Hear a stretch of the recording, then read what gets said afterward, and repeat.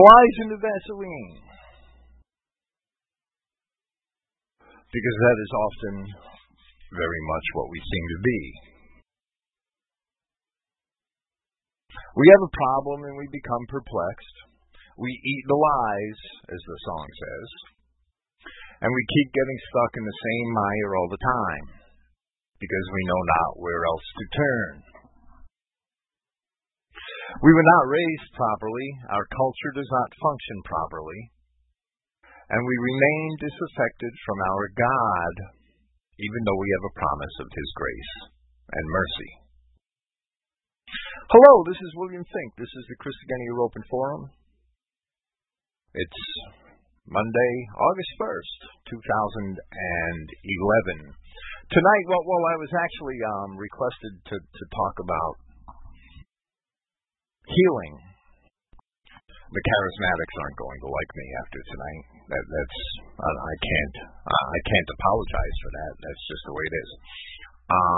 I also my approach to the gospel and the Bible and the scripture has always been very, very practical, and even if I err, I'm going to remain practical, right?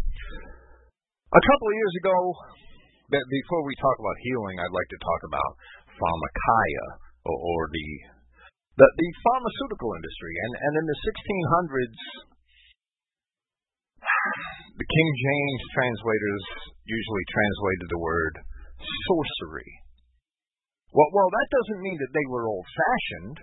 That just means that that's the way they saw it. That's all that means. Today, we like to pretend that we're modern, that we understand chemistry and biology, and we know what these things are doing.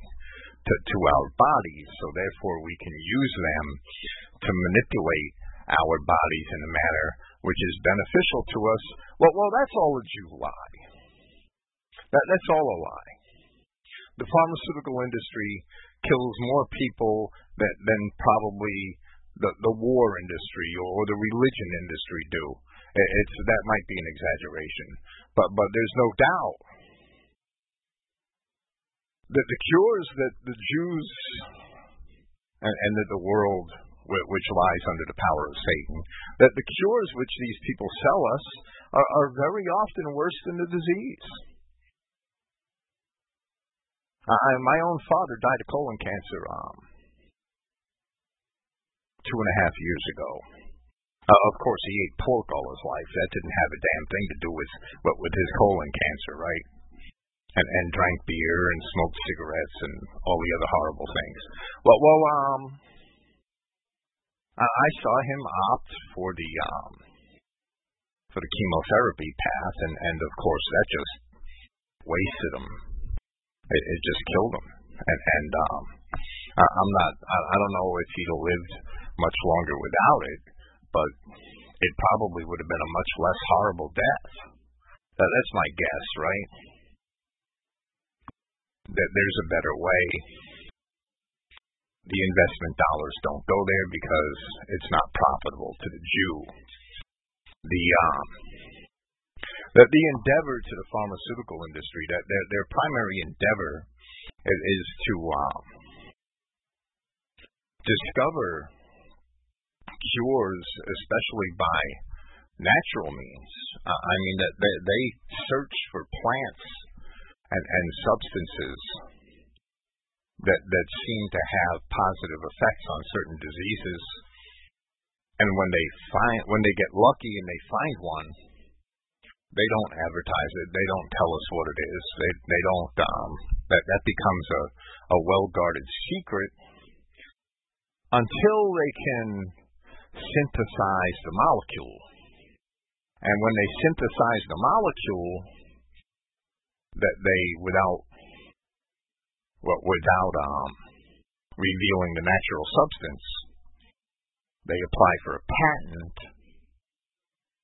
and then they own that cure for 17 years, right? And maybe the natural substance, maybe someday it becomes known to the rest of us, or maybe it never does, or maybe it never does what's advertised in the first place, or maybe the natural substance works, and their synthesis of it doesn't work so well. There's a lot of things going on with the pharmaceutical industry. It's an evil industry. It either seeks to abscond and capitalize nature so that it could profit from the miracle, the miracle of God's creation on its own, or it just lies to people and ends up killing them in the name of healing them. It's an incredibly, from my viewpoint, evil industry. I can talk, right? I mean, it's easy for me to talk because I've never been sick. Praise Yahweh. I pray that I never do get sick, of course. But I don't have any crutches. I haven't taken a pill in 14 years. Or at least 12. But, I mean, I'm not bragging in that. I'm only stating a fact. It's easy for me to criticize the pharmaceutical industry because I've been fortunate and I'm in good health. And I'm going to talk about that tonight too. So if you're dependent on pharmaceuticals, please don't get bent out of shape. That's why I played that song at the beginning of this program, right? Flies into Vaseline, because that's often exactly what we are. So this is a paper I wrote a couple of years ago. I think maybe November 2009. Christianity and Pharmaceuticals. The Greek words pharmakon, pharmacus, and pharmakia, to attempt to pronounce it according to Strong's pronunciation guide, are usually rendered sorcerer or sorcery in the King James Version of the Bible. That version was translated by 1611, and ever since then, most theologians have followed in its footsteps and have kept the interpretations of the medieval Englishmen of that time, while the rest of the world has become modern and has updated its language.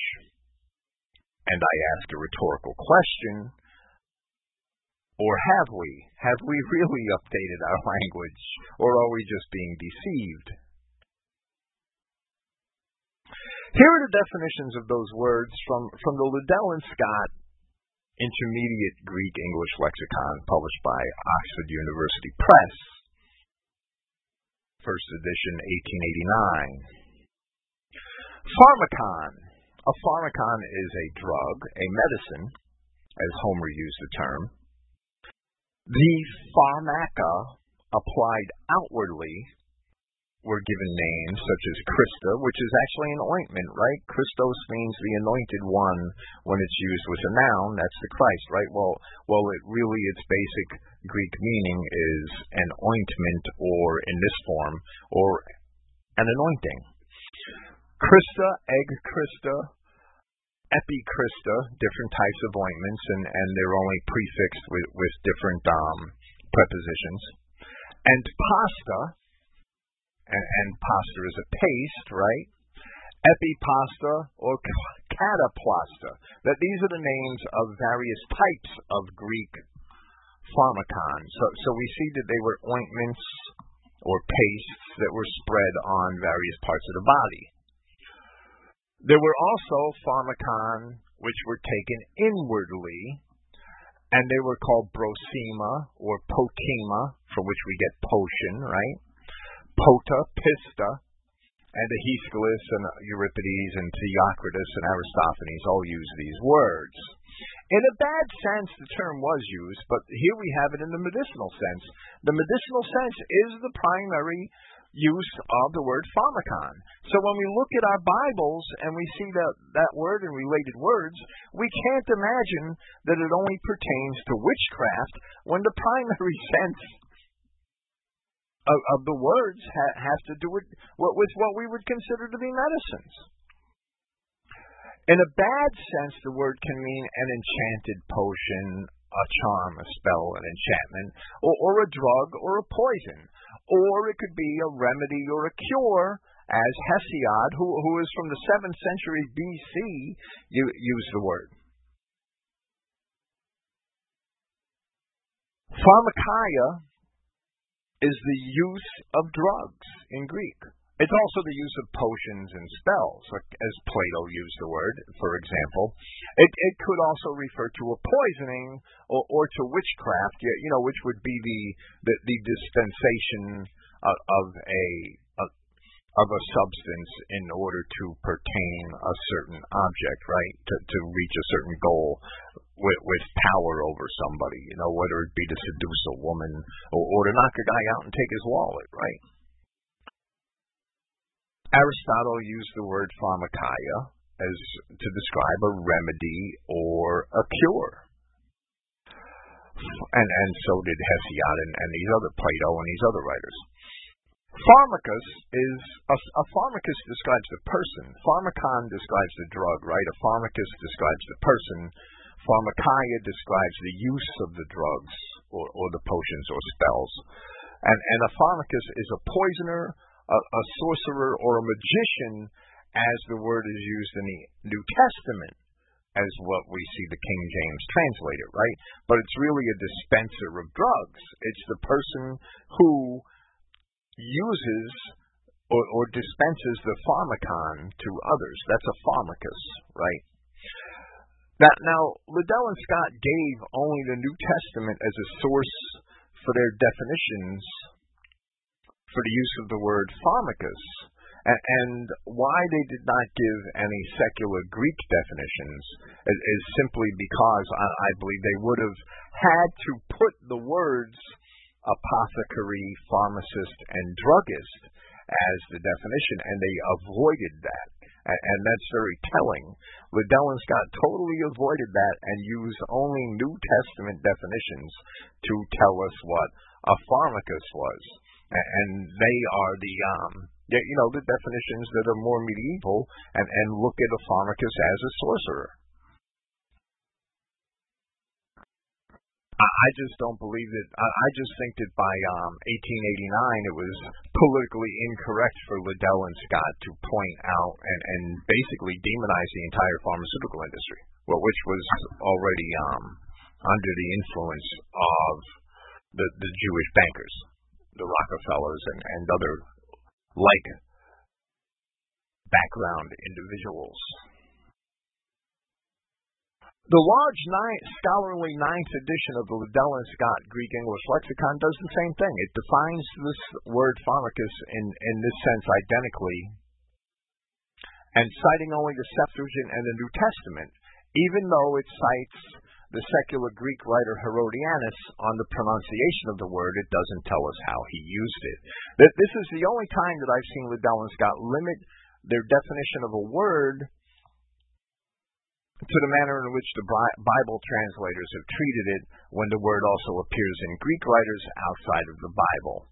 And there's one other sense of the word pharmacus that I'll discuss below.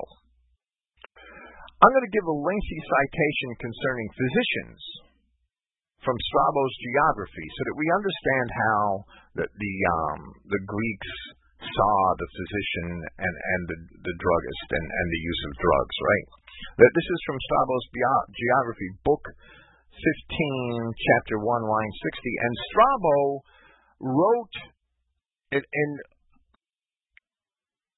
He did most of his writing during the life of Christ. He died in 25 AD, which Christ, just before his ministry began, right?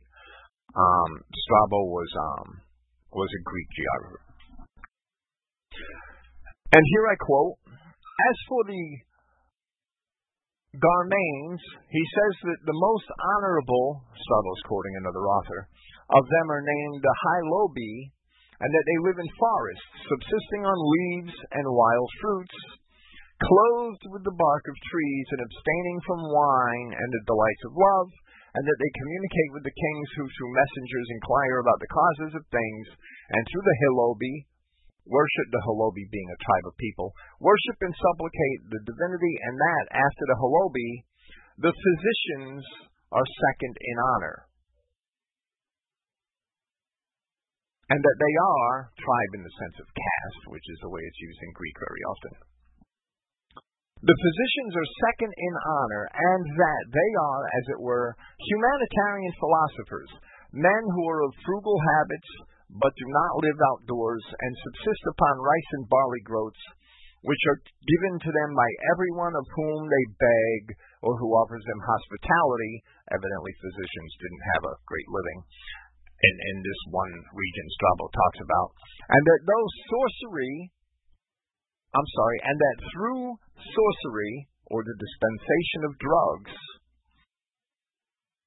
they can cause people to have numerous offspring and to have either male or female children, and that they cure diseases mostly through the means of cereals and not through the means of medicines, and that among their medicaments, their ointments and their poultices are most esteemed, but that the rest of their remedies have much in them that is bad, and that both this class and the other practice such endurance, both in toils and perseverance, that they stay in one posture all day long without moving, and that there are also diviners and enchanters who are skilled in both the rites and the customs pertaining to the deceased, and go about begging alms from village to village and from city to city.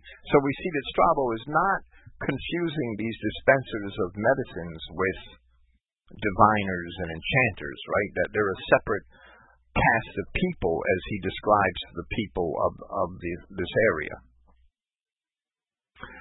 And that there are others more accomplished and refined than these, but that even these themselves do not abstain from the common talk about Hades, hell, insofar as it is thought to be conducive to piety and holiness, and that women as well as men study philosophy with some of them, and that the women likewise abstain from the delights of love, well, claiming they abstain from sex. The bottom line is that I wanted to show that Strabo can talk about men who, called physicians, who can dispense medicines and pastes and ointments and poultices for medicinal purposes, both internally and externally. And he talks about them separately from his conversation concerning diviners and enchanters, right? So Strabo's not confusing those things, and that's he spoke about these physicians and their dispensation of medicine, and in what could be considered for the first century a rather scientific manner, and he doesn't confuse them with witch doctors and diviners and enchanters, right? That's my point in quoting that particular passage. The word for sorcery which Strabo used is that the translator translated sorcery is pharmacon. And note that Strabo uses it of physicians and of their medicaments or medications. However, those who practice divining and enchanting are discussed separately following the discussion of the physicians. So therefore, sorcery describes the use of pharmaceuticals, of medicines, and it doesn't describe magic or divining arts. Strabo talks about them in that passage separately. The word pharmakeia, from the above definitions and examples which I've given, means little else but the use of drugs, whether taken internally or applied topically, as we've seen in the dictionaries and in Strabo, and that's just one example, but there are many. And therefore, it's clear to me that our word pharmaceutical and all the related words, that they were derived from these Greek words, both in their meaning and their substance, and they bear the same meanings that the Greeks use them, in which the Greeks use them. Our language really isn't modern at all. We like to think it's modern because the King James translators considered the use of drugs to be sorcery. And they were probably right. It's a shame that we don't consider that today, because our language is the same concerning these things as the Greeks, and very often our science is not better.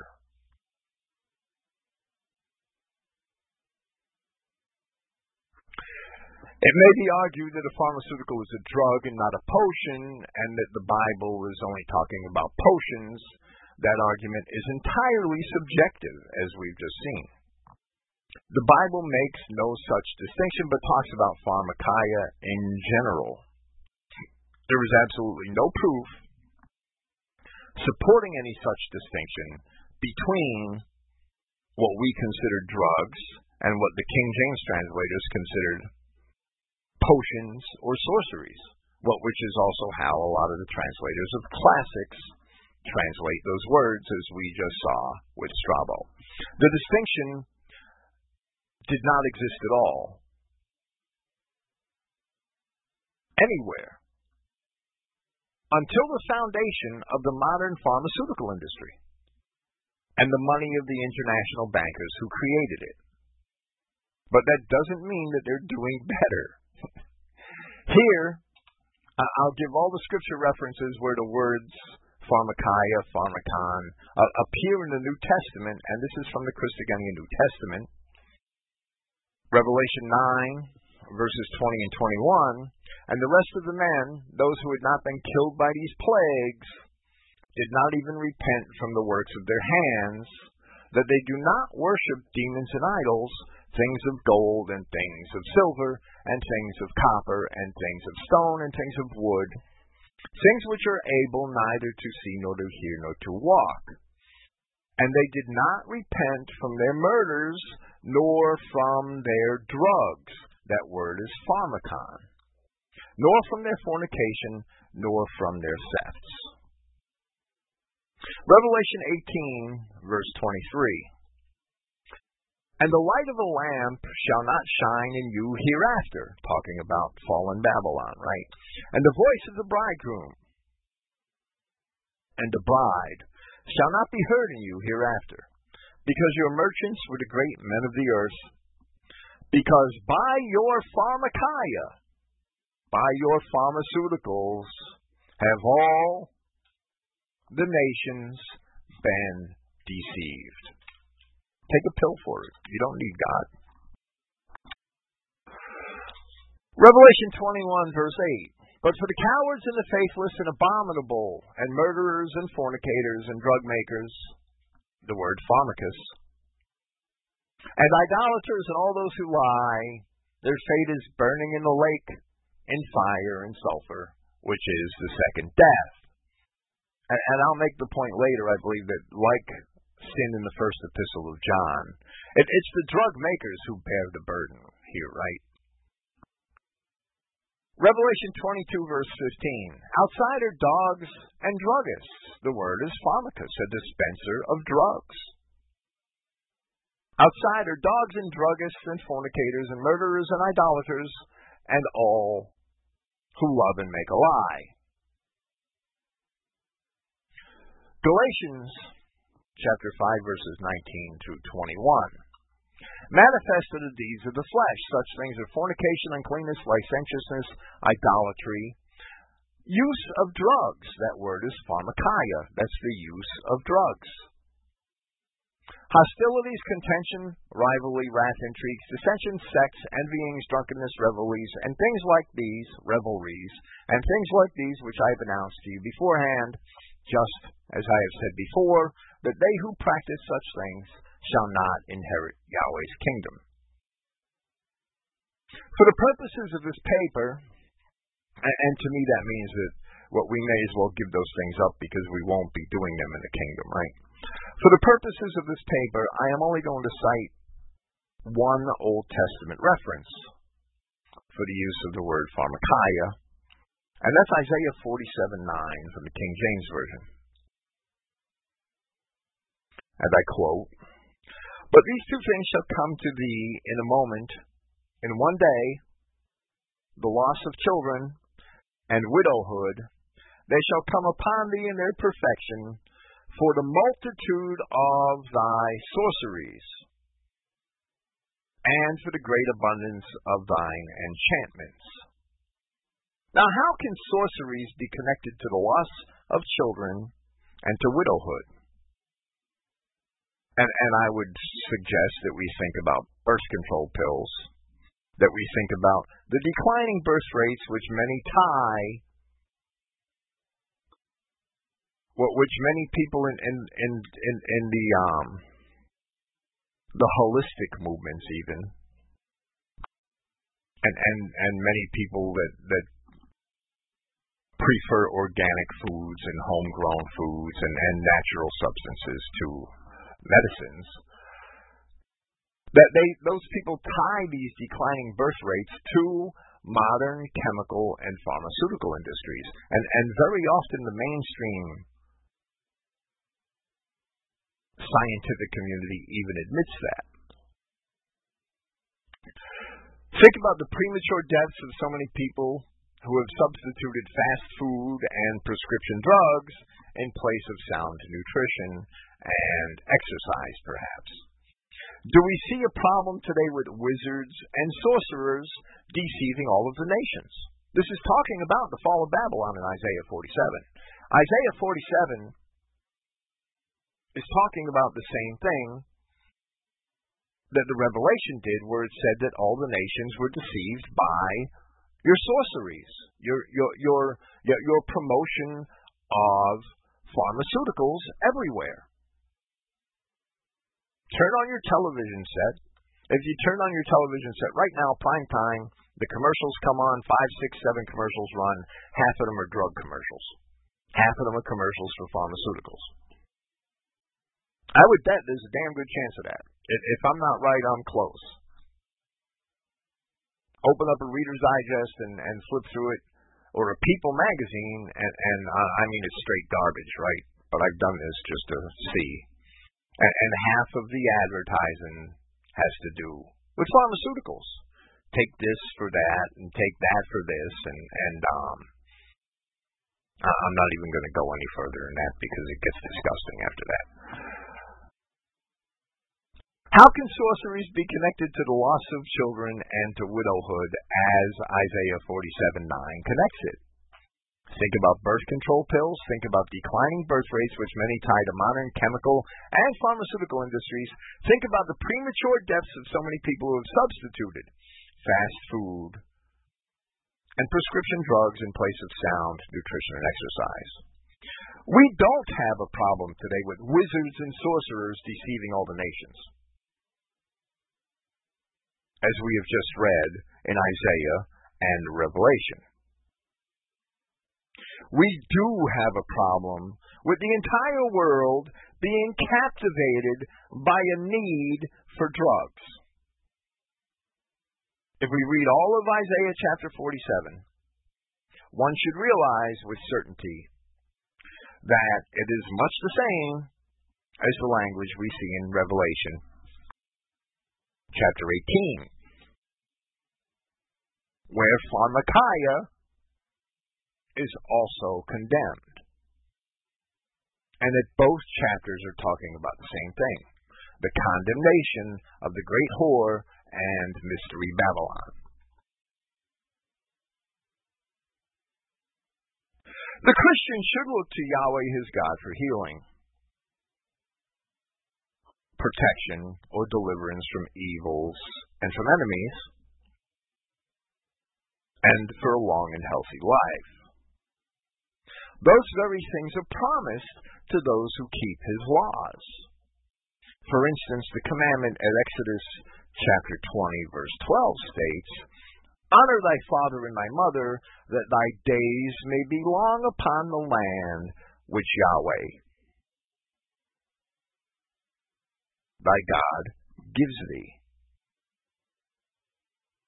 And the law also states, as Paul quotes in Leviticus 18:5 and at Romans 10:5, Moses writes of the justice which is from of the law, that a man who practices these things shall have life by them. It is no mistake that our English-speaking forebears use the word crisis to describe what evils befall a man. The word crisis is directly from the Greek word krisis, which means judgment. Our English-speaking ancestors understood that when calamity befell somebody, that was a judgment of God, therefore they called it a crisis, because the Greek word krisis is judgment.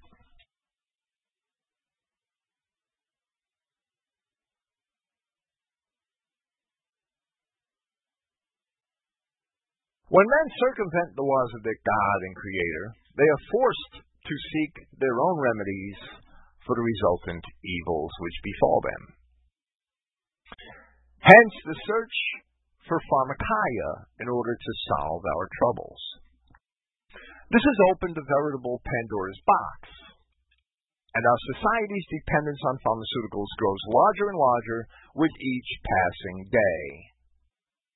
We have become so alienated from our God and have strayed so far from his laws that even our infant children are pumped with all sorts of unnatural substances almost as soon as they are born. And these things have had repercussions in our lives today. And that's why a lot of us need drugs today. We as a people have become drug dependent at every stage of our lives. Drugs have become our escape, both from the realities of life and from the natural punishments resulting from our deviant behavior. But that escape is only a temporary illusion, for we know not what greater damage we have brought upon ourselves as a result of our turn away from God and toward our own devices. When man was created, he was told that every green herb was for him for food. There are thousands of natural remedies that are useful for alleviating various ailments, or which act as, and this is more important, or which act as preventatives for those ailments. But very little capital is put into the development of the knowledge of these remedies. And I'm sure that thousands of years ago, and it's very clear from Scripture that our ancestors understood many of these remedies, right? And we've lost that. We've lost that knowledge. The reasons for this are solely economic. Investment bankers cannot control what grows out of the ground. And once the studies are done and the results are published, the prospects for financial profit are quite dim. The people will simply grow their own cures.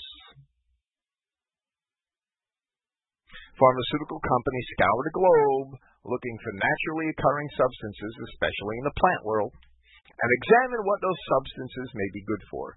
Once a discovery is made, the drug companies strive to guard the information, and then they synthesize the substance, hoping to then profit from it once they can patent it. Christians, in turning away from Yahweh their God, have now put their health and their lives into the hands of the Antichrist Jews. And what good will ever come from that? None whatsoever. Pharmaceuticals and the law of clean and unclean foods. Whatever you ingest into your body in any manner is, in essence, a food. Even the ancients knew that blood contained digested foods, which then circulated throughout the body, nourishing its members. There's historical proof of that. One citation is at Livy, History of Rome, Book 2, Chapter 32, lines 9 to 12. Injecting pharmaceuticals into your bloodstream is the same as injecting them into your cellular food supply. You are eating them. These pharmaceuticals, and especially vaccines, contain agents which you may otherwise never eat, mercury, for instance, or cultures from the dead body parts of unclean animals, are regularly used in vaccine production. These all violate the laws handed down to Christians by Yahweh their God. And these laws should still be governing Christians unto this very day.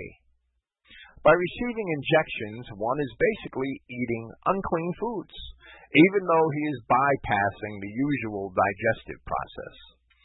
And to consider the very nature of these unclean foods used in the production of vaccines and other medications, any normal person would grow ill at even the thought of eating such things. Very strangely, and this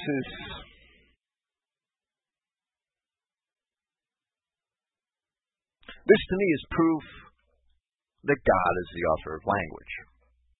Very strangely, the word pharmacus, which basically in Greek means a dispenser of drugs, also had another use in ancient Greek.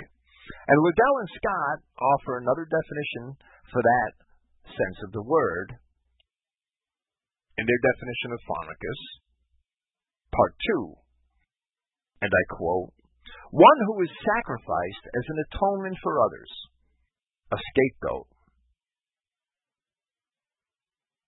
And at one time, worthless fellows were reserved for the state. Therefore, the word pharmacus became a general name of reproach. And it was used in that sense in the writings of Aristophanes, perhaps the 4th century BC, I believe. I haven't read Aristophanes. But also in Demosthenes and in the Iliad, 7th century BC. When are Christians going to learn that Christ is their only true pharmacon? And this is an amazing facet to me of the Greek language, that this word was used, and it was used in this sense. Christ was sacrificed as a propitiation for our sins, which fits the ancient Greek use in this manner of the word pharmakon. And that's amazing to me. He is our drug. He is our healer. That's what a pharmakon is, a dispenser of, well, we would hope, healing medicaments, right? All pharmaceuticals are unchristian and contrary to the laws and the will of Yahweh our God. Christ is our only legitimate pharmakon. When I put this article out, I ended it there. But I wasn't considering those people who, like the song that I played at the beginning of tonight's segment, were stuck like flies in the Vaseline. I really didn't have them in mind. And there are plenty of them. There's a lot of us that require certain pharmaceuticals, or we think we do, and we may, but we just don't have a substitute. We have an ailment, and we don't know what to use. So we turn to these medical doctors and their drugs, right? And I put this first article out. Many people made further inquiry or were even upset because they have already been captivated by the pharmaceutical industry by one means or another. And I stand by my article, and I stand by my position on pharmakeia, on pharmaceuticals. Even if it doesn't address the immediate needs of people in general, it's wholly scriptural. But here I will also attempt to put some things into perspective for those who are currently victims of the medical pharmaceutical complex. Because those people don't need to do anything rash, right? You don't want to the pills are evil, but you don't have a substitute. And they might be doing what they advertise, so you don't want to just take them and toss them down the trash. If we start out on the wrong foot, sometimes we just have to stay that way until we do have a way out. Paul told the Corinthians, "A bondman have you been called? It must not be a concern to you. But then if you have the ability to become free, rather you use it. For he who is called a bondman in the Lord is a bondman of the Lord. Likewise, he who is called free is a bondman of Christ." And I would cite this same passage for those who were caught in marital relationships that didn't start out according to the ideal of the law, right? In the paper I wrote, Sin in the First Epistle of John, I said this, commenting on 1 John chapter 3, verses 4 through 12. All men sin, as we have seen John himself state in 1 John, verse 10. As Paul also stated at Romans 3:23. And therefore, where John says that he who sins is of the devil, John can't possibly be stating that all men are of the devil. The children of Israel, who are the children of Yahweh, have an advocate in Yahshua Christ, even if they do sin, as John already told us in his epistle, the same epistle, in chapter 2, in verses 1 through 2 and 2:12. Yet here in 1 John chapter 3, John uses a phrase which he did not use in 1 John chapter 2 in respect to sin. In 1 John chapter 2, where John says that if we sin, we have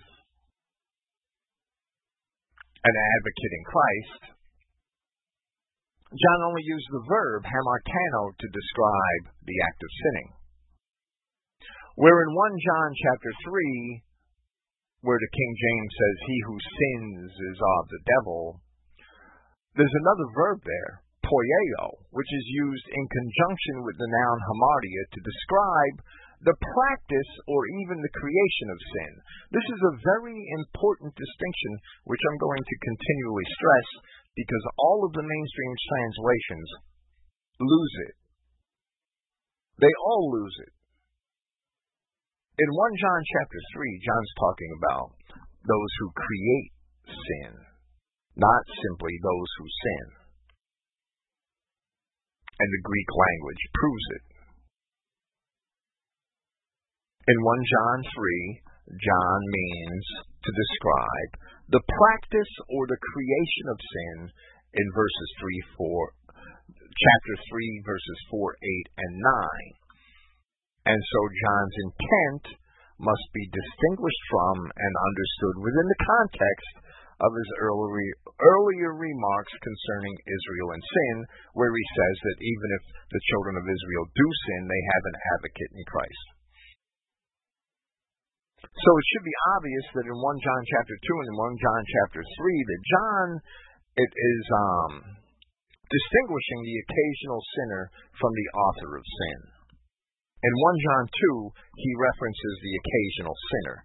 In 1 John chapter 3, John is talking about the authors of sin.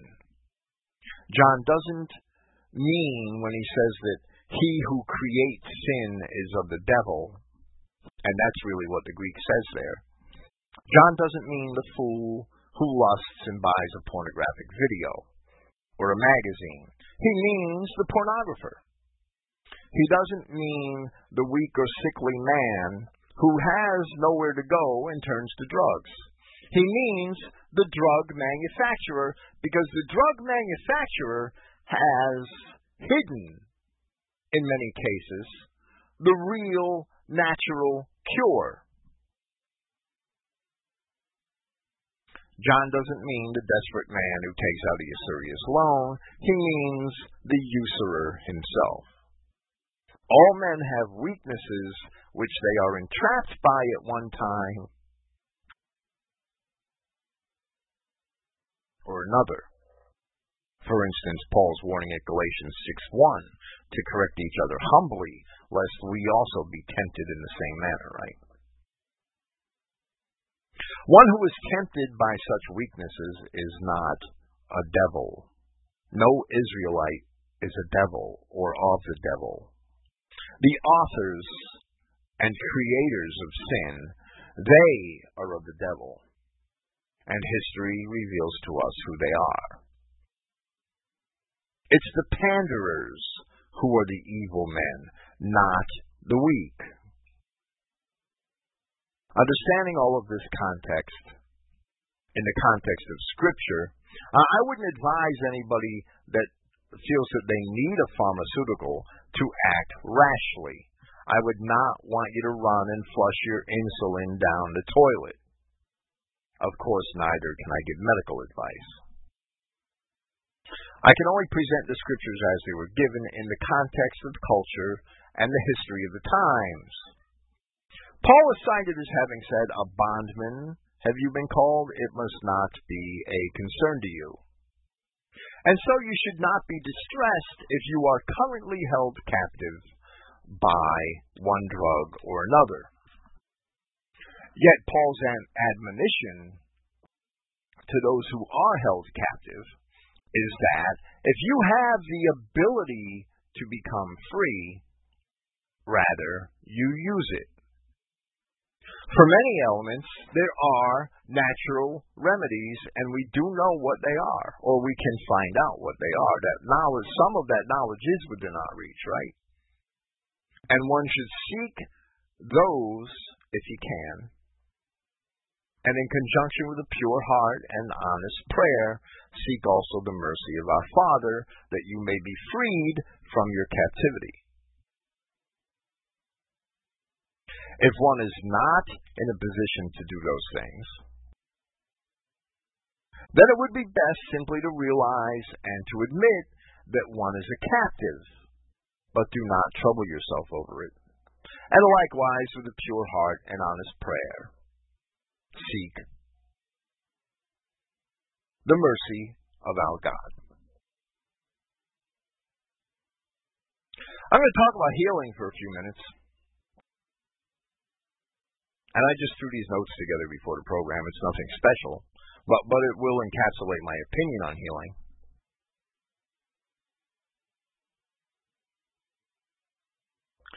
I'm going to quote Isaiah 53 verses 1 through 9 because this is always mentioned in the context of what I might call miraculous healing and the apostolic healing of the New Testament. Who has believed our report, and to whom is the arm of Yahweh revealed? For he shall grow up before him as a tender plant. This is an entirely messianic prophecy, right? And as a root out of the dry ground. He has no form nor comeliness, and when we shall see him, there is no beauty that we should desire him. He is despised and rejected of men, a man of sorrows, and acquainted with grief. And we hid, as it were, our faces from him. He was despised, and we esteemed him not. Surely he has borne our griefs, and carried our sorrows.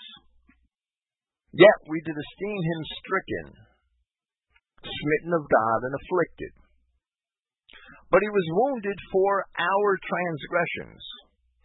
He was bruised for our iniquities. The chastisement of our peace was upon him, and with his stripes we are healed. Now, I would interject that if one sees redemption on the personal level, which is exclusive in the mainstream sects, right? And that's how they teach redemption. One may imagine this to be talking about a personal healing. But I do not read it that way. I read it as a national healing. It's talking about our healing as a people. And the subsequent verse, I believe, demonstrates that. And the verses, once they are understood in the biblical context. The next verse says, verse 6, all we like sheep have gone astray.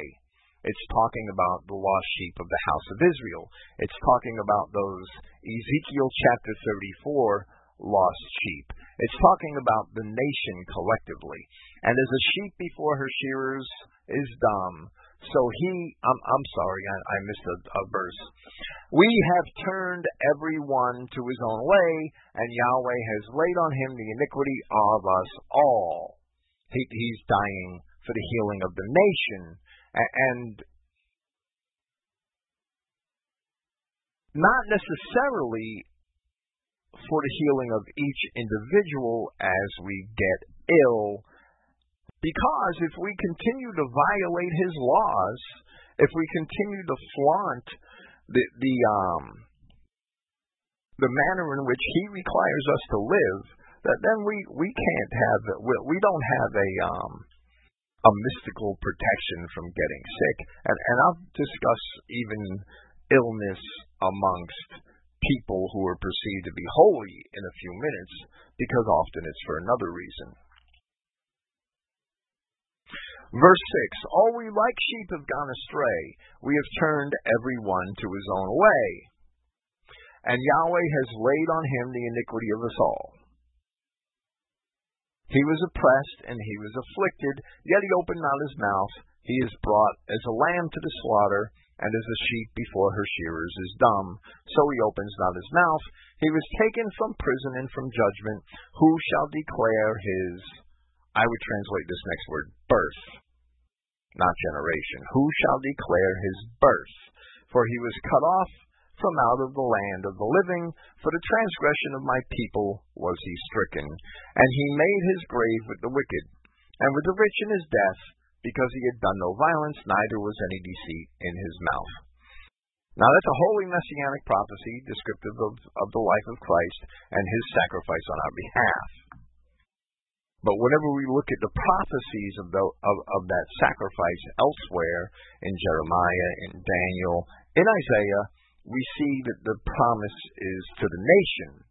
And the scope of the line, and with his stripes we are healed, I would say it's my opinion that that has to do with the nation a lot more than it has to do with the individual.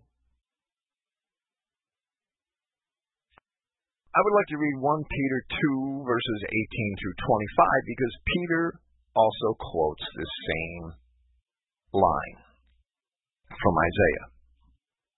Servants, subject yourselves with all fear to your masters, your earthly masters, not only to the good and reasonable, but also to the crooked.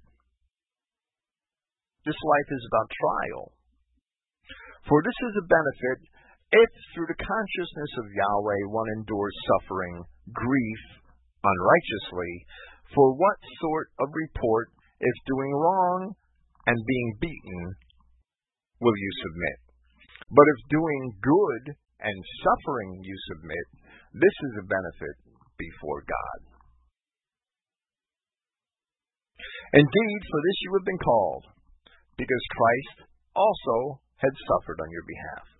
We're called into this world, Peter is explaining, in order to suffer.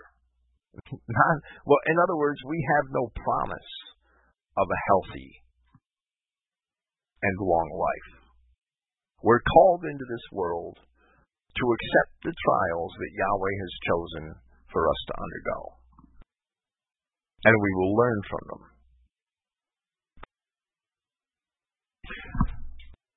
Indeed, for example, in order that you would follow in his footsteps, who had not committed wrong, nor had guile been found in his mouth, but who being abused had not abused in return, suffering had not made threats, but surrendered to him, judging righteously.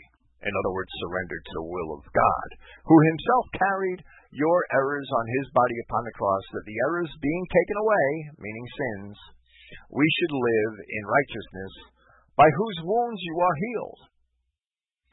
For you were as sheep wandering astray, but you must now return to the shepherd and overseer of your souls. The healing is at the spiritual level and the national level, as well as the individual level. But I would say that the spiritual level and the national level far outweigh the needs of the individual. There's a lot going on in 1 Corinthians chapter 11. But this theme of national or the healing of the assembly, if I could term it in that way,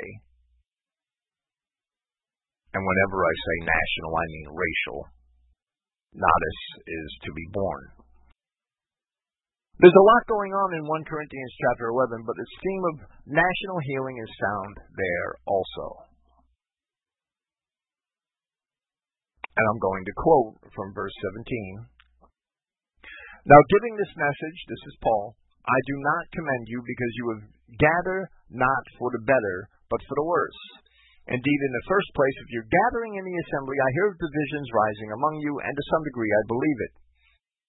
For there must also be sects among you, in order that those who are approved will become evident among you.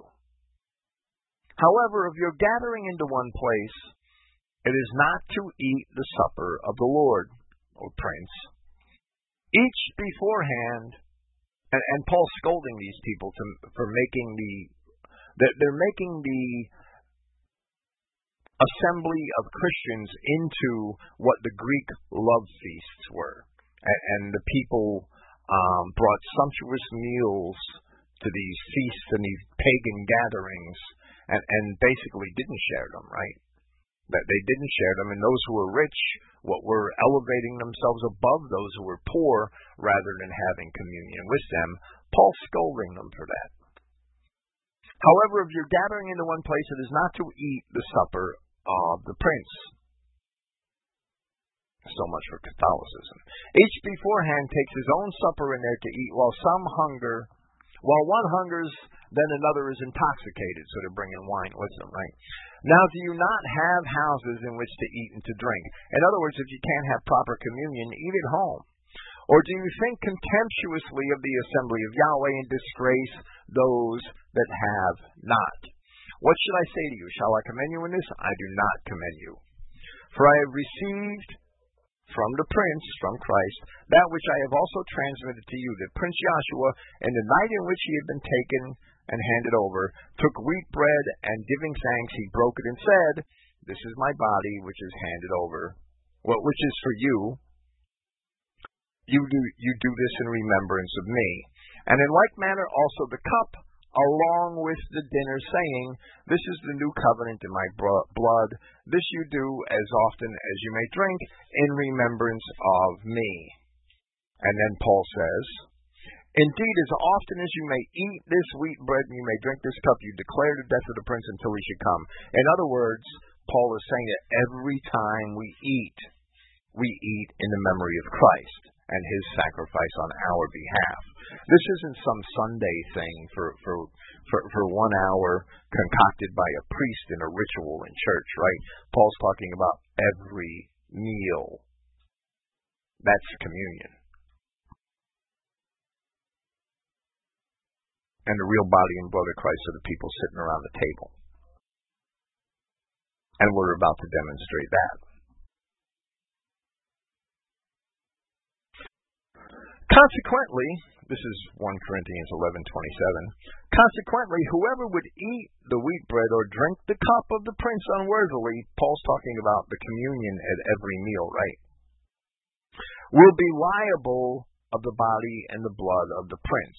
Whoever would drink the cup and eat the wheat bread unworthily. In other words, if we go read Peter and Jude, that they talk about those who are descended from those apostates of old, those wandering clouds, those broken cisterns, who surreptitiously steal themselves into our assemblies and commune with us unworthily. Peter calls them what? Spots in your feasts of charity. In other words, the wolves who were not the children of Israel, right? That's what Paul's talking about here, is the same thing that Peter spoke about in his first epistle. And understanding that, once this is properly translated, and it is enigmatic language, and we have to stop and consider everything that's going on here because it's a complex verse. It's a complex paragraph. Consequently, whoever would eat the wheat bread or drink the cup of the prince unworthily, the spots in our feasts of charity, right, will be liable of the body and blood of the prince. In other words, they're proving when they sneak in and try to commune with us that they're the ones that killed Christ, right? But a man must scrutinize himself, and thus from of the bread let him eat, and from of the cup let him drink. For he that is eating and is drinking eats and drinks condemnation for himself, not distinguishing the body. In other words, we're told to distinguish the body of Christ.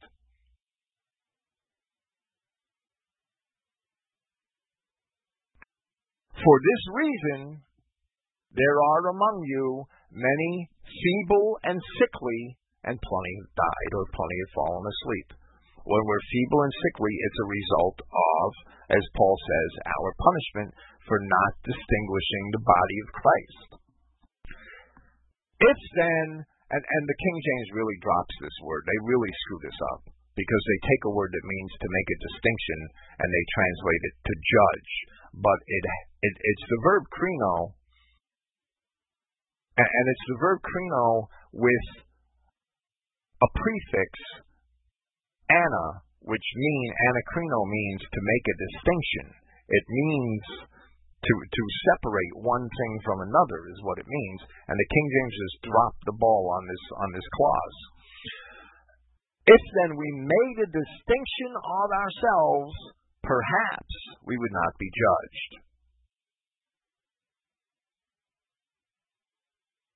But being judged by the prince, we are disciplined in order that we would not be condemned with the society. Quite often when we get sick, there's a reason for it.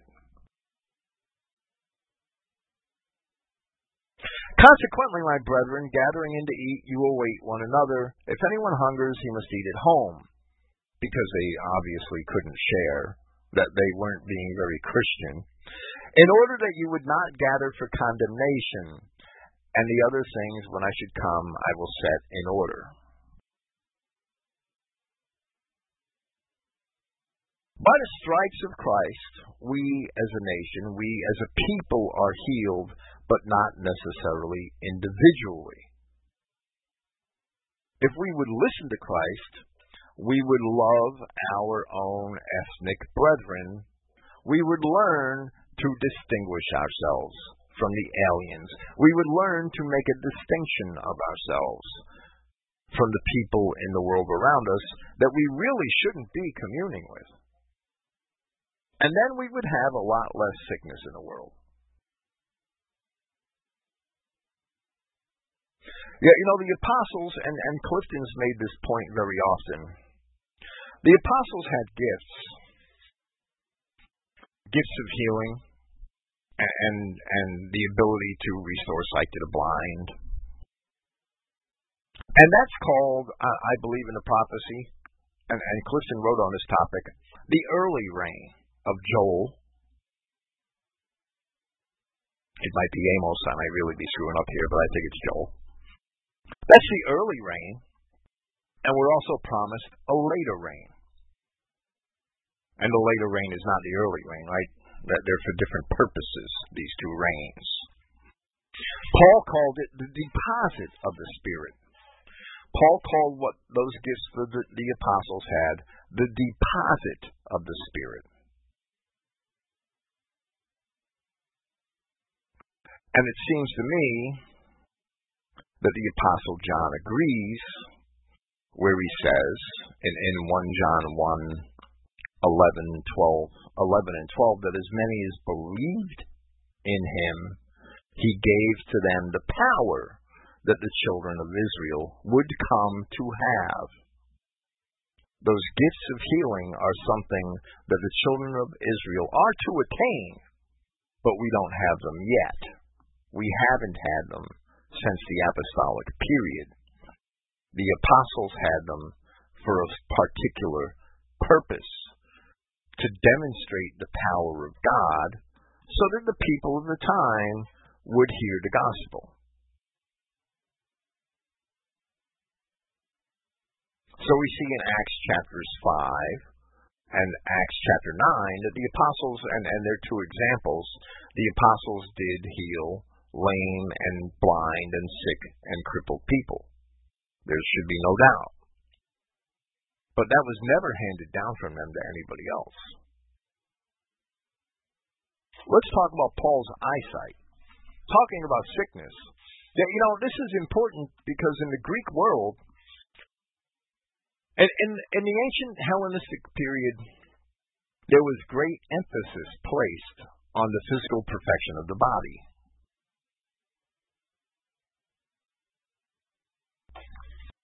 Cripples and people with defects were looked down on. And Paul's bad eyesight, which, that's the shape his eyes were in since his conversion on the road to Damascus, that was a source of great shame to him.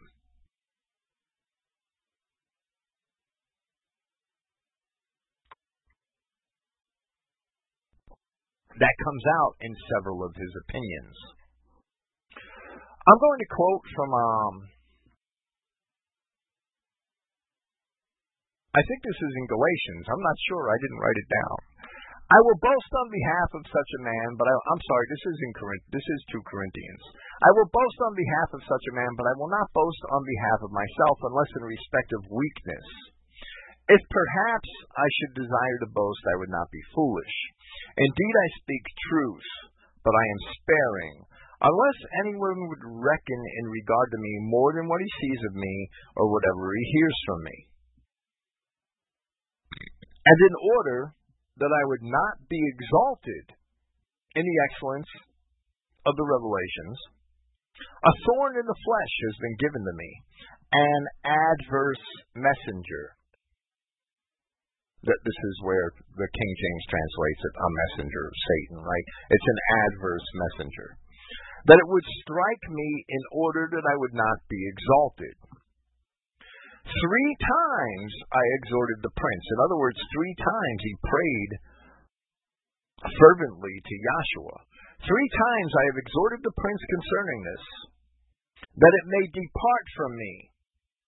In other words, that his eyesight would be healed.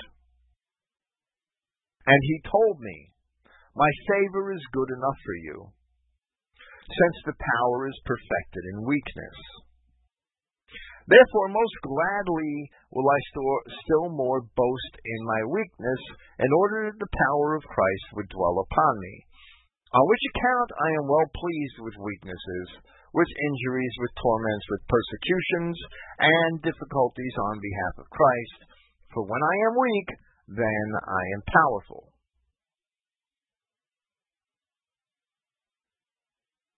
It is obvious to me, from reading this, that Paul is telling us that Yahweh did not want the gospel to spread by the strength of man, so that on no man would it be forced upon, right? Therefore, Yahweh took a man who was weak, Paul of Tarsus, and used him as the first vessel, through which he spread the gospel to the dispersed of the children of Israel, which is who Paul went to, and that's only who he went to. But he used a man who had this sickness, he was practically blind. At the end of Galatians, Paul writes, do you see in how large letters I write with my own hand? Paul couldn't even write his own epistles. And he only wrote that short salutation at the end of Galatians.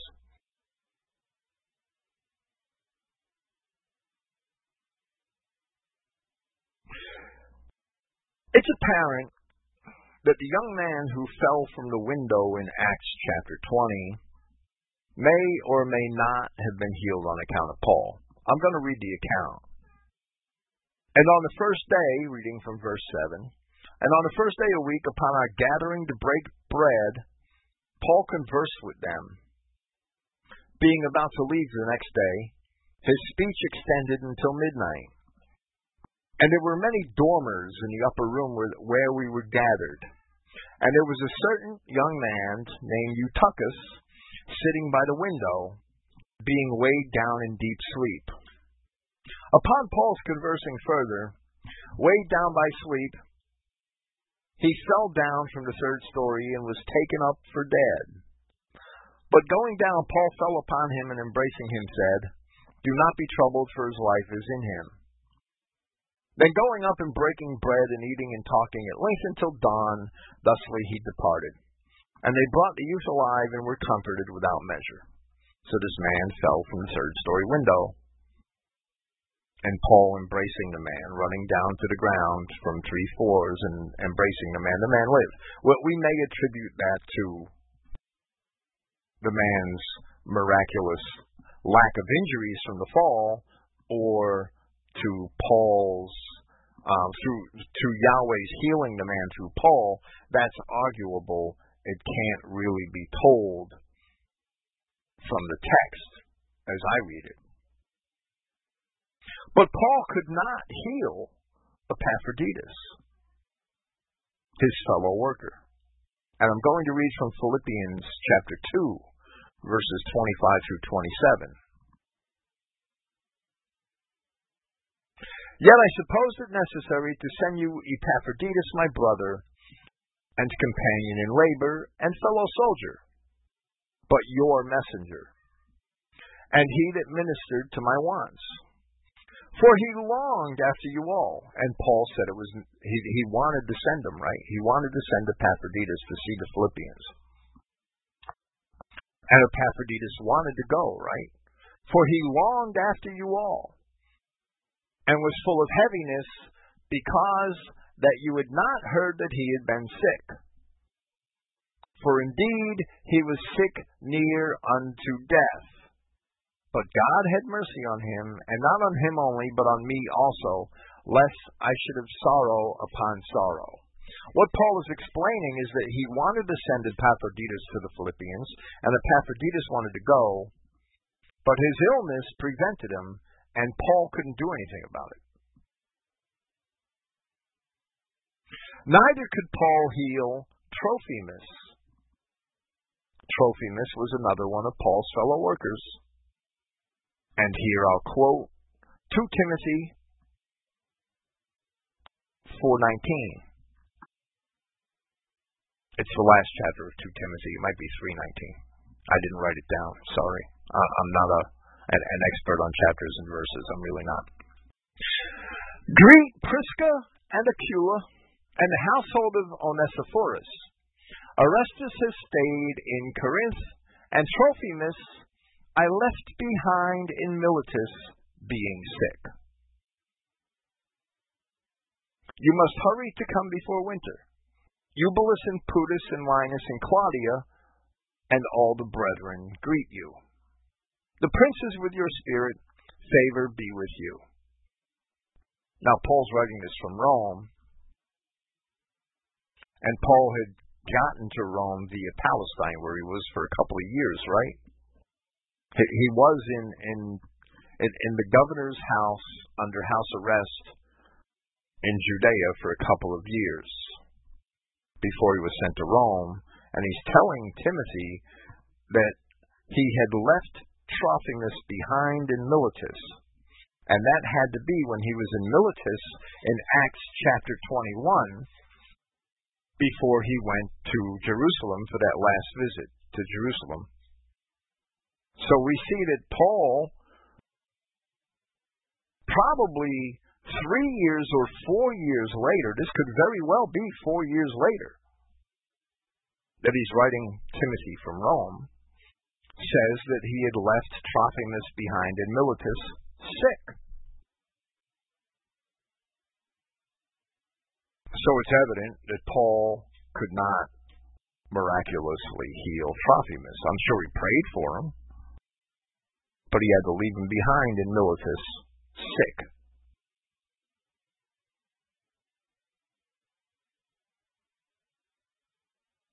James chapter 5, verse 13. One who suffers ill among you must pray. One who is cheerful must sing.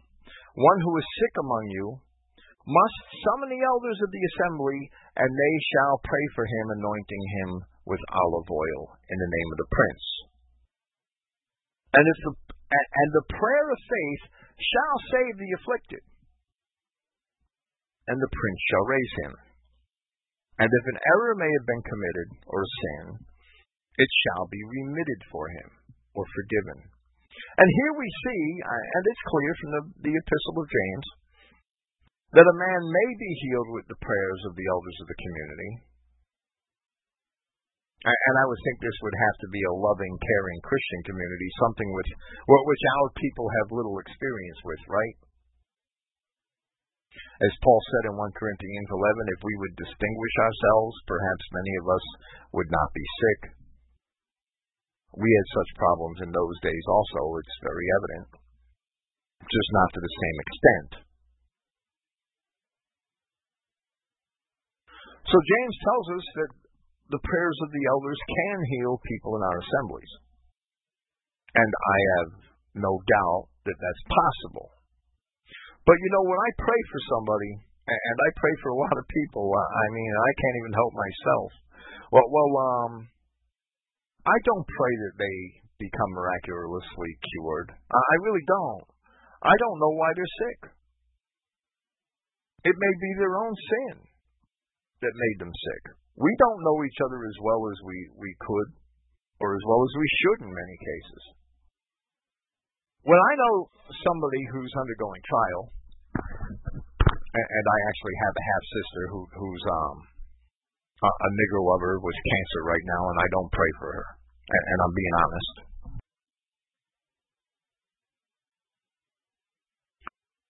When I know somebody that is going through trial, and that person is dear to my heart, I pray that Yahweh give them the strength that they can sustain their trial. Because I don't know, in many cases, why they're undergoing a trial. The man down the block, your cousin who lives in the next town, you don't know what he does every night. You don't know what he eats. You don't know who he communes with. You don't know who he's marrying every weekend.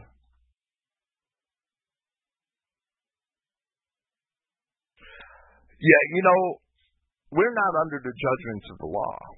There's no doubt.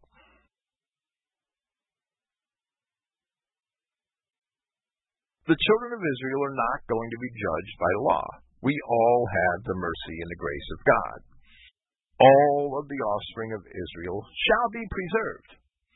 But Paul says of sinners to put the wicked ones out from among us when they're not repentant, right?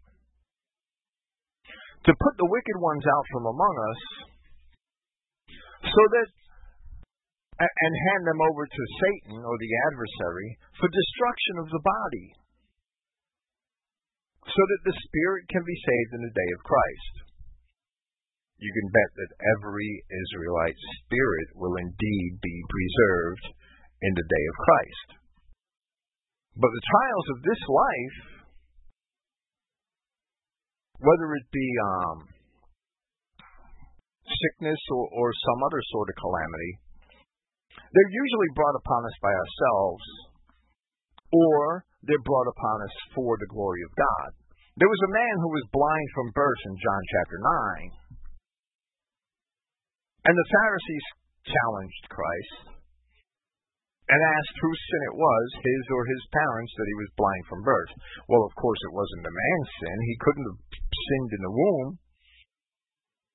And Christ responded that he was blind, so that the glory of God could be made manifest. We often don't understand why we're sick. And I would bet usually it's because we were infected with some Jewish pharmakeia as children, and it has its implications later in life, or because we led profligate lifestyles, and we probably deserve to be sick. Because I don't believe that, you're not going to go to hell for eating a hunk of pig's ass. It's not going to happen. But it is going to have implications in this life.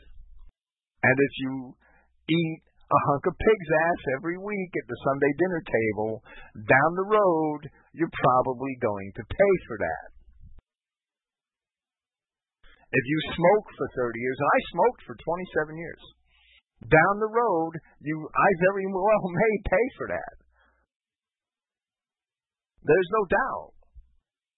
And I would pray that Yahweh gives me the strength to make it through that trial, but if that's what ended my life, so be it. I bought that when I smoked for 27 years.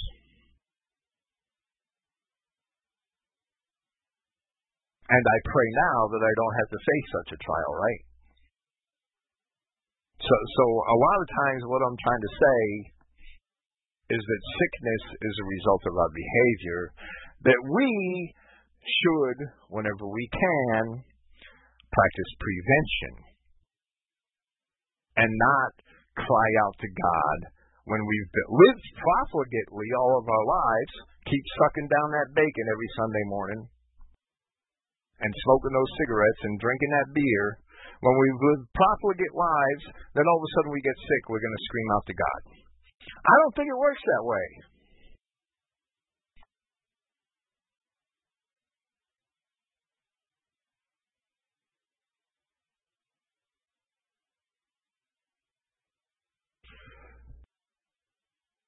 The food laws also work the other way. When we eat right, and when we eat natural, wholesome foods, our bodies probably have the means that they need by which to heal themselves when they are when they're sick.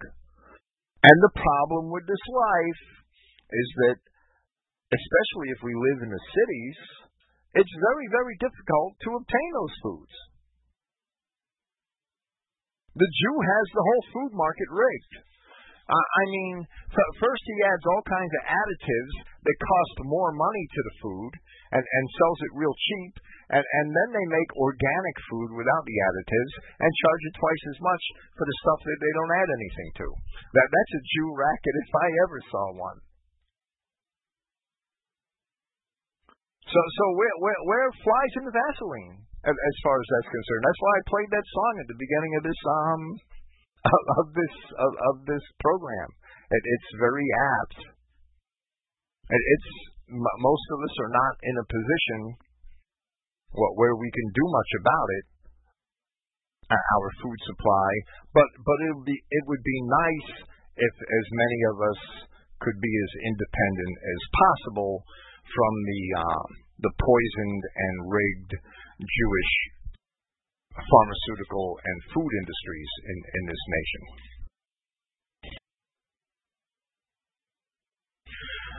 As far as healing's concerned, the early rain is gone. It left with the apostles. We can pray for each other's well-being, but we should pray for those that we love, that they're able to sustain the trials which they must undergo.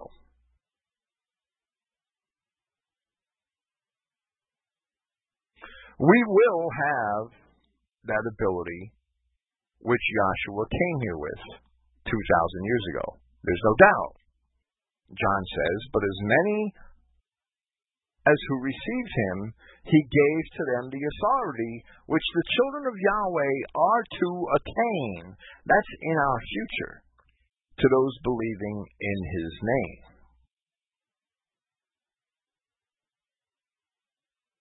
Not those from of mixed origin, nor those from of the desire of the flesh, nor from of the will of man, but they who have been born from of Yahweh. We will have that ability again.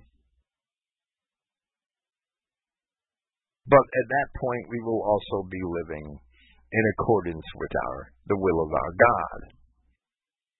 And that whole list of sins that you see in Paul's spout off in Galatians and in Corinthians, we won't be doing those things. But if we gave them up now, we would be healthier. So quite often, our illness is a result of the repercussions of the way we've lived our lives. And quite often, our illness is a trial from Yahweh. And that's to test and to temper us, so that we can do what he wants us to do. He's molding us into his will, and we have to delight in our trials and glorify God. Okay, this is an open forum. That's my opinion on healing. I know it's not complete. It's not perfect, but I see it in a very, very practical sense. And I don't think there's any real room for the charismatics in Christianity, but other people can certainly think differently. This is an open forum, and I'd appreciate some feedback. I mean, that's what an open forum is for, right? So hopefully somebody will have something to respond to that. And you'll just have to let me know if you want your microphones on. I'm going to turn Clifton's on because Clifton might have something to say concerning this, and I'd like to hear it if he does. Clifton, are you there? I put Clifton to sleep. I put Clifton to sleep an hour ago. No, I'm kidding. Hello. Yeah, I'm here. Can you hear me? Yes, fine. How you doing? Well, pretty good. Well, that's my opinion of pharmaceuticals and healing. Yeah, it's pretty good.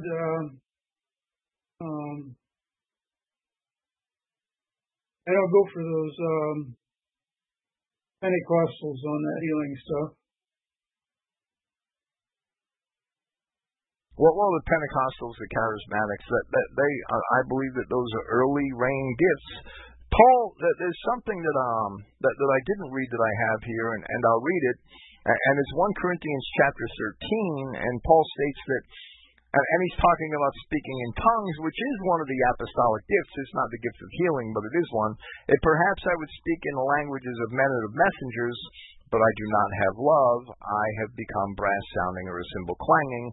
And if I have the gift of interpretation of prophecy or prophesying, and I know all mysteries and all knowledge, and if perhaps I have all the faith so as to remove mountains, but I do not have love, I am not.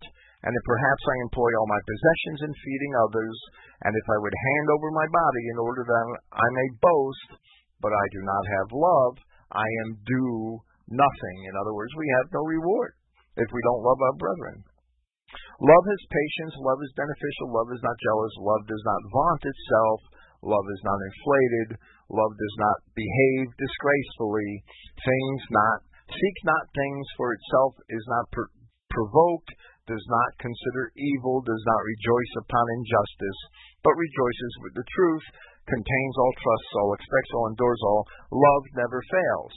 But whether prophesying or interpretations of prophecy, they shall be abolished, or languages, they shall be brought to an end, or knowledge, it shall be left unemployed. In other words, those apostolic gifts were Paul told us that they were nothing compared to the love that we should have for our brother.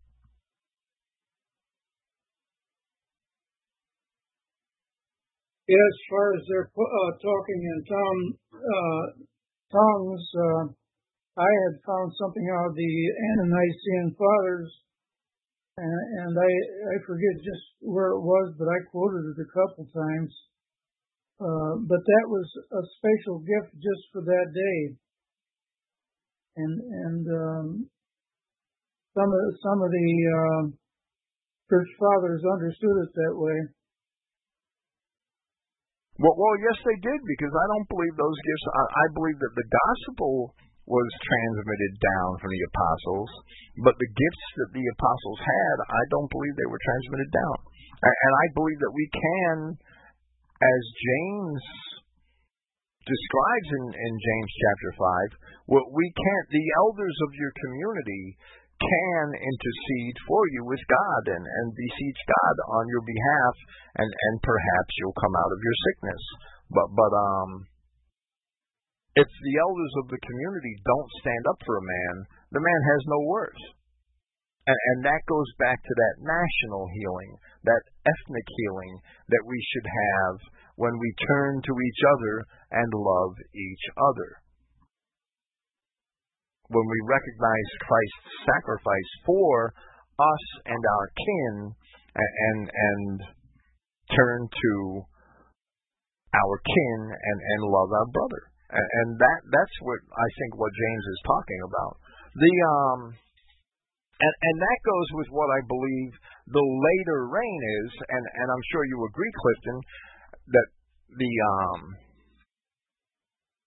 Elias which is to come would turn the hearts of the children to the fathers and the hearts of the fathers to the children, and that's, I believe, where we are now. Yeah, that's what I believe. The Christian identity message is the only interpretation of the Bible and the gospel that has ever appealed to the exclusivity and exclusively to the race, the correct racial sense of the Bible, and we seek to turn our people's hearts to the covenants of their fathers and the patriarchs, and to turn the fathers and parents among our people to their children to give them the hope which we transmit. I think that's only found in Christian identity. Yeah, right. And I've written on that a couple times too. Well, right. And that's the later reign. Exactly, where if they go on my website and maybe type in the right words, it would come up, Right. Well, they would just have to search on your site for hearts and fathers, and they'd find it. But that, I believe, is the latter rain. I might be wrong, but the later rain is not the early rain, and if you're looking for anybody in Christianity trying to turn the hearts of the children Well, to the fathers. Also and it's Christian identity. About restitution of everything we've lost, down through the centuries. Well, right, that too. Stolen from us. I think the first Pentecost, that's when the wedding of Yahweh to his people, to the 12 tribes took place. As far as I can figure. I'm sorry, Clifton, I didn't quite catch that. The original Pentecost. Yes. Is when Yahweh married the 12 tribes. Pretty sure it fell on the first Pentecost. Oh, okay. I know you're talking about the Exodus. Okay, yes, that makes sense. Well, Pentecost is kind of an anniversary celebration.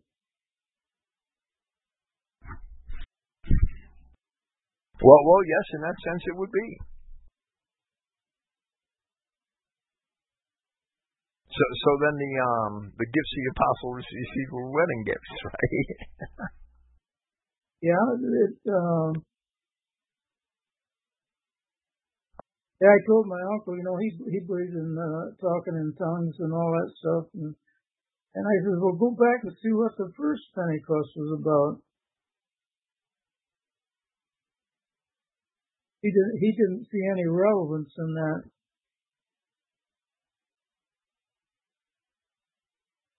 So the people today that's in these Pentecostal movement, they're looking for more speaking in tongues like it was the day of Pentecost. That's over with. Well, yes, the speaking in tongues was so that the gospel could spread. And now we're into Jeremiah 31 time where it says that they will no longer teach know Yahweh, for they all shall know me.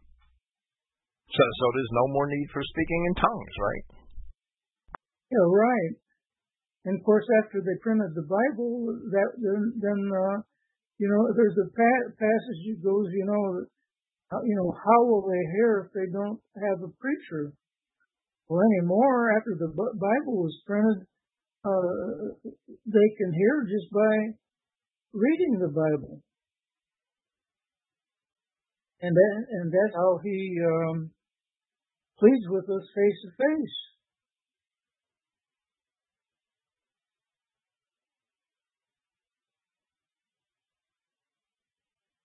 That's the way I see it, anyway. Bruce, what do you have to contribute here? Well, that's definitely a plural article letter. It's not the article being fathers. Correct? What are we talking about, Bruce? Turning the hearts of the children to their fathers, meaning our descendants, our blood, like in Isaac is the seed. We were all in Isaac. We were literally in the loins of Isaac.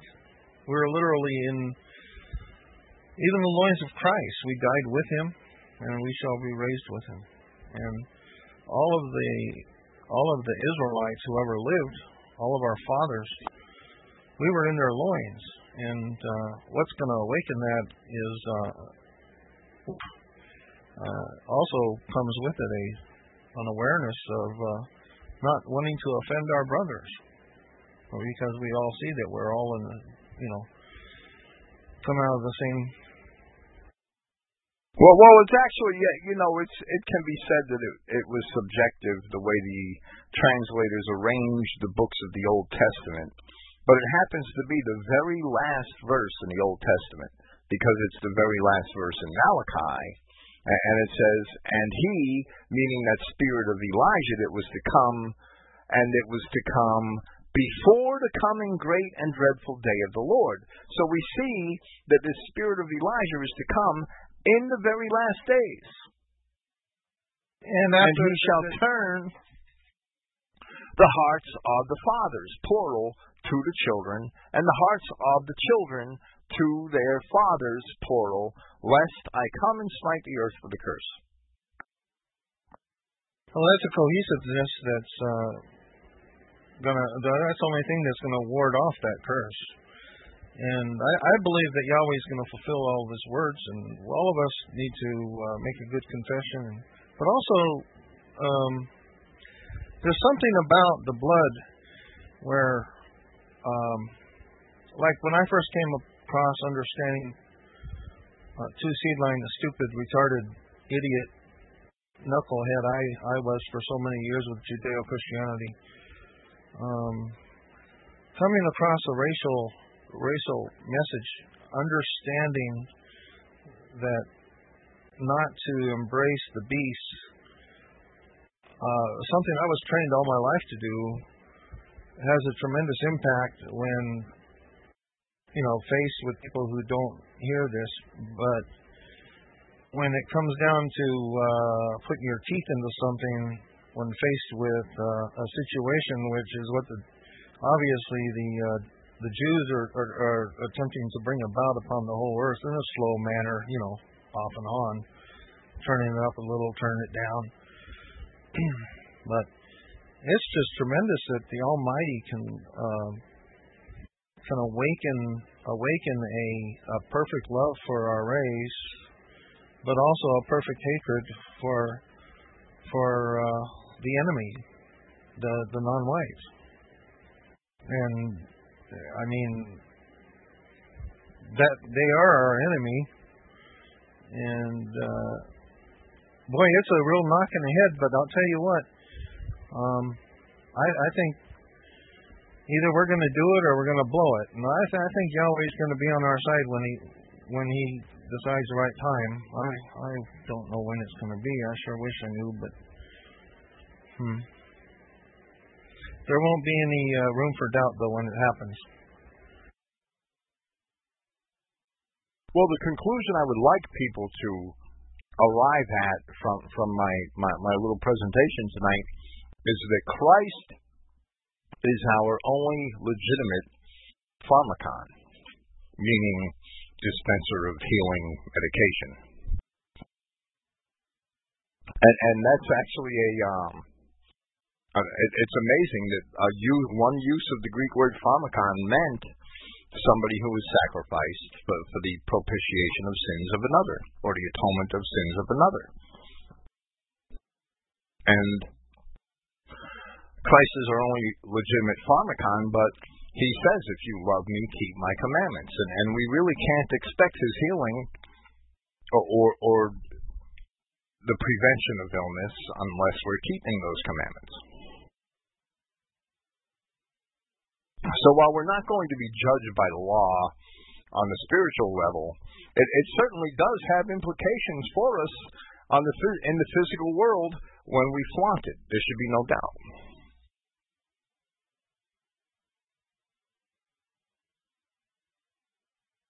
And did I make that clear, or should I go back and rewrite it? Well, I once heard like walking with a big bowl of hot oil on top of your head that filled to the brim. You gotta walk. I mean, there's no place in any of us. You sometimes get upset with some white folks, but I mean, we need to realize that love covers a multitude of our errors, and when we realize the depths that we all have gone together, then we can reach out for another, and instead of pushing them down the water to drown them. I mean, there's a lot of that going on with us.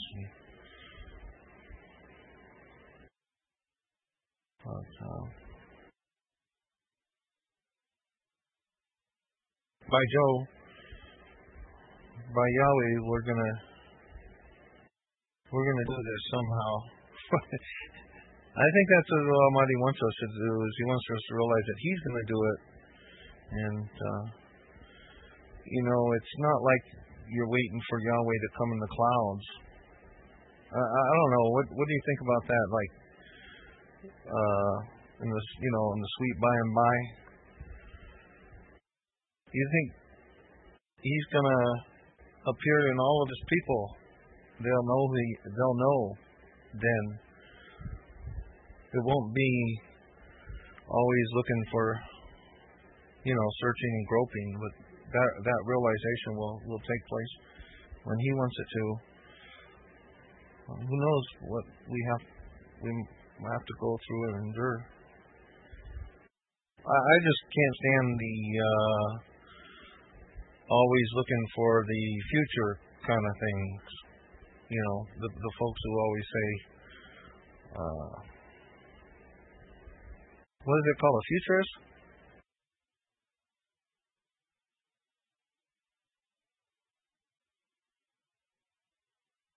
There's a preterism and futurism, right?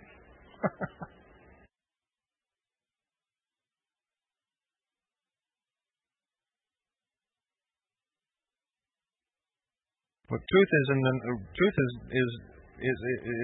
demands now, not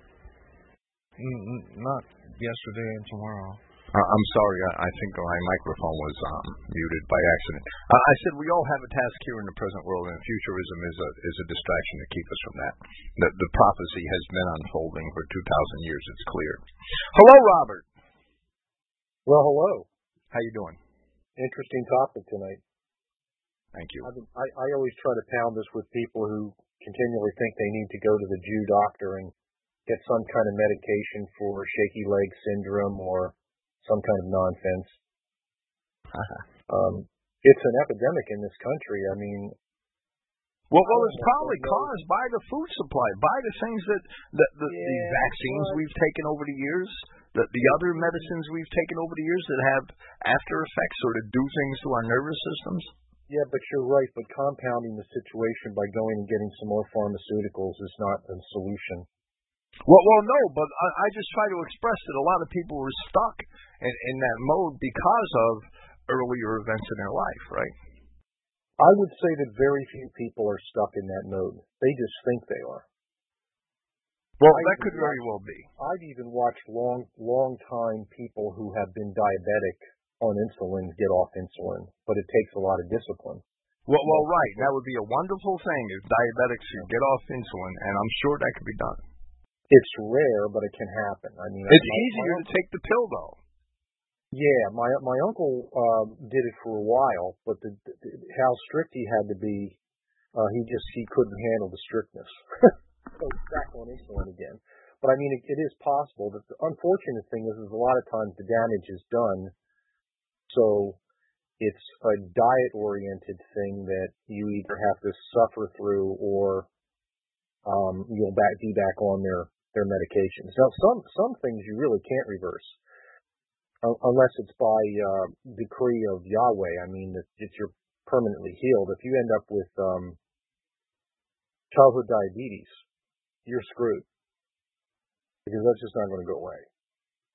When your pancreas stops functioning. I know a few people like that, and it generally happens because the parents aren't wise to homogenated milk and vaccines. One or the other usually gets the kid. If they end up with childhood diabetes, it's usually one of those two things. However, I think all of us, most of everyone in this generation is going to pay a price of our own stupidity and our parents' stupidity because of what's been put inside of our bodies that's just latent there now from vaccinations. I think they're the most incredibly hideous things the Jews ever came up with. Yeah, maybe mercury. The mercury in the vaccines actually caused the diabetes. I mean, has anybody? Well, mercury actually dumbs you down. But there's all kinds of other stuff: foreign DNA, pig DNA, horse DNA, weird DNAs that they stick in the vaccines to corrupt your own processes in your body. Pretty wicked type of thing. I still don't understand why any Christians take vaccines. I find it utterly fascinating that that's still going on. So much information out now. Well, the main cause of diabetes is the lack of nutrients, especially chromium. And now sugar cane has a lot of chromium in it. And so nature's way taking care of the problem is, if you eat you sweeten your cereal or whatever with sugar. There's normally this chromium in there, which is the ingredient that the pancreas is almost starved for. Well, in the processing of the sugar cane, they take that out when they take the blackstrap molasses, separate that from the sugar. So when we eat sugar and it doesn't have nature's chromium in it, we're overloading the pancreas, and it'll just reach a point where it can't. And once the pancreas stops, you can't get it started again. Yeah, that's the big issue. However, I have seen it reversed, though, Clifton. I mean, I have personal family experience with people who have reverse diabetes. Well, you need to start taking chromium in some form. Now, egg yolks have chromium in, and like I say, the blackstrap molasses would have it in. Pepper has chromium in it, black pepper. So there's various foods that you eat that has chromium in. It's going to help out. So I think if a person would just add blackstrap molasses, like if you're baking a cake or baking some bread, put that in. It's going to color it a little bit. It may not look so good, but it's going to be better for you. Yeah, the problem with some of these things is that the pancreas has been so damaged that as soon as you do anything outside of the ordinary, you're back on insulin again. Well, then the pagan holidays come into play, because you send the kids off to school, and the first thing that come along is Halloween, and they go out and they get a lot of candy, and it isn't long till November. Even Thanksgiving brings a lot of sweets that you wouldn't normally eat. So it isn't as bad as some of the rest of it. But then you get into Christmas and you get into the candy business again, and it isn't long till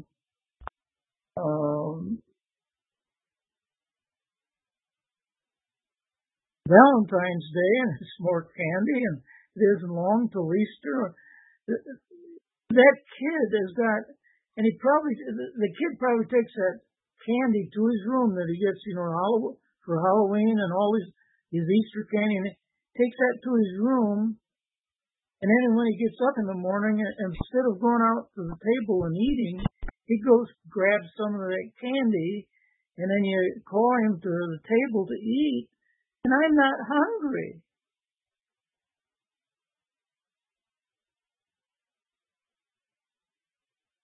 Well, there's a severe lack of discipline, parental discipline today. And that was a lot of Benjamin Spock's and all the Jew child psychologists from the 60s had everything to do with that. Yeah, there's enough problems. I can remember in my own case, when those days had come along, you get a great big chocolate rabbit, and it take you 6 months to eat it. Never took me 6 months.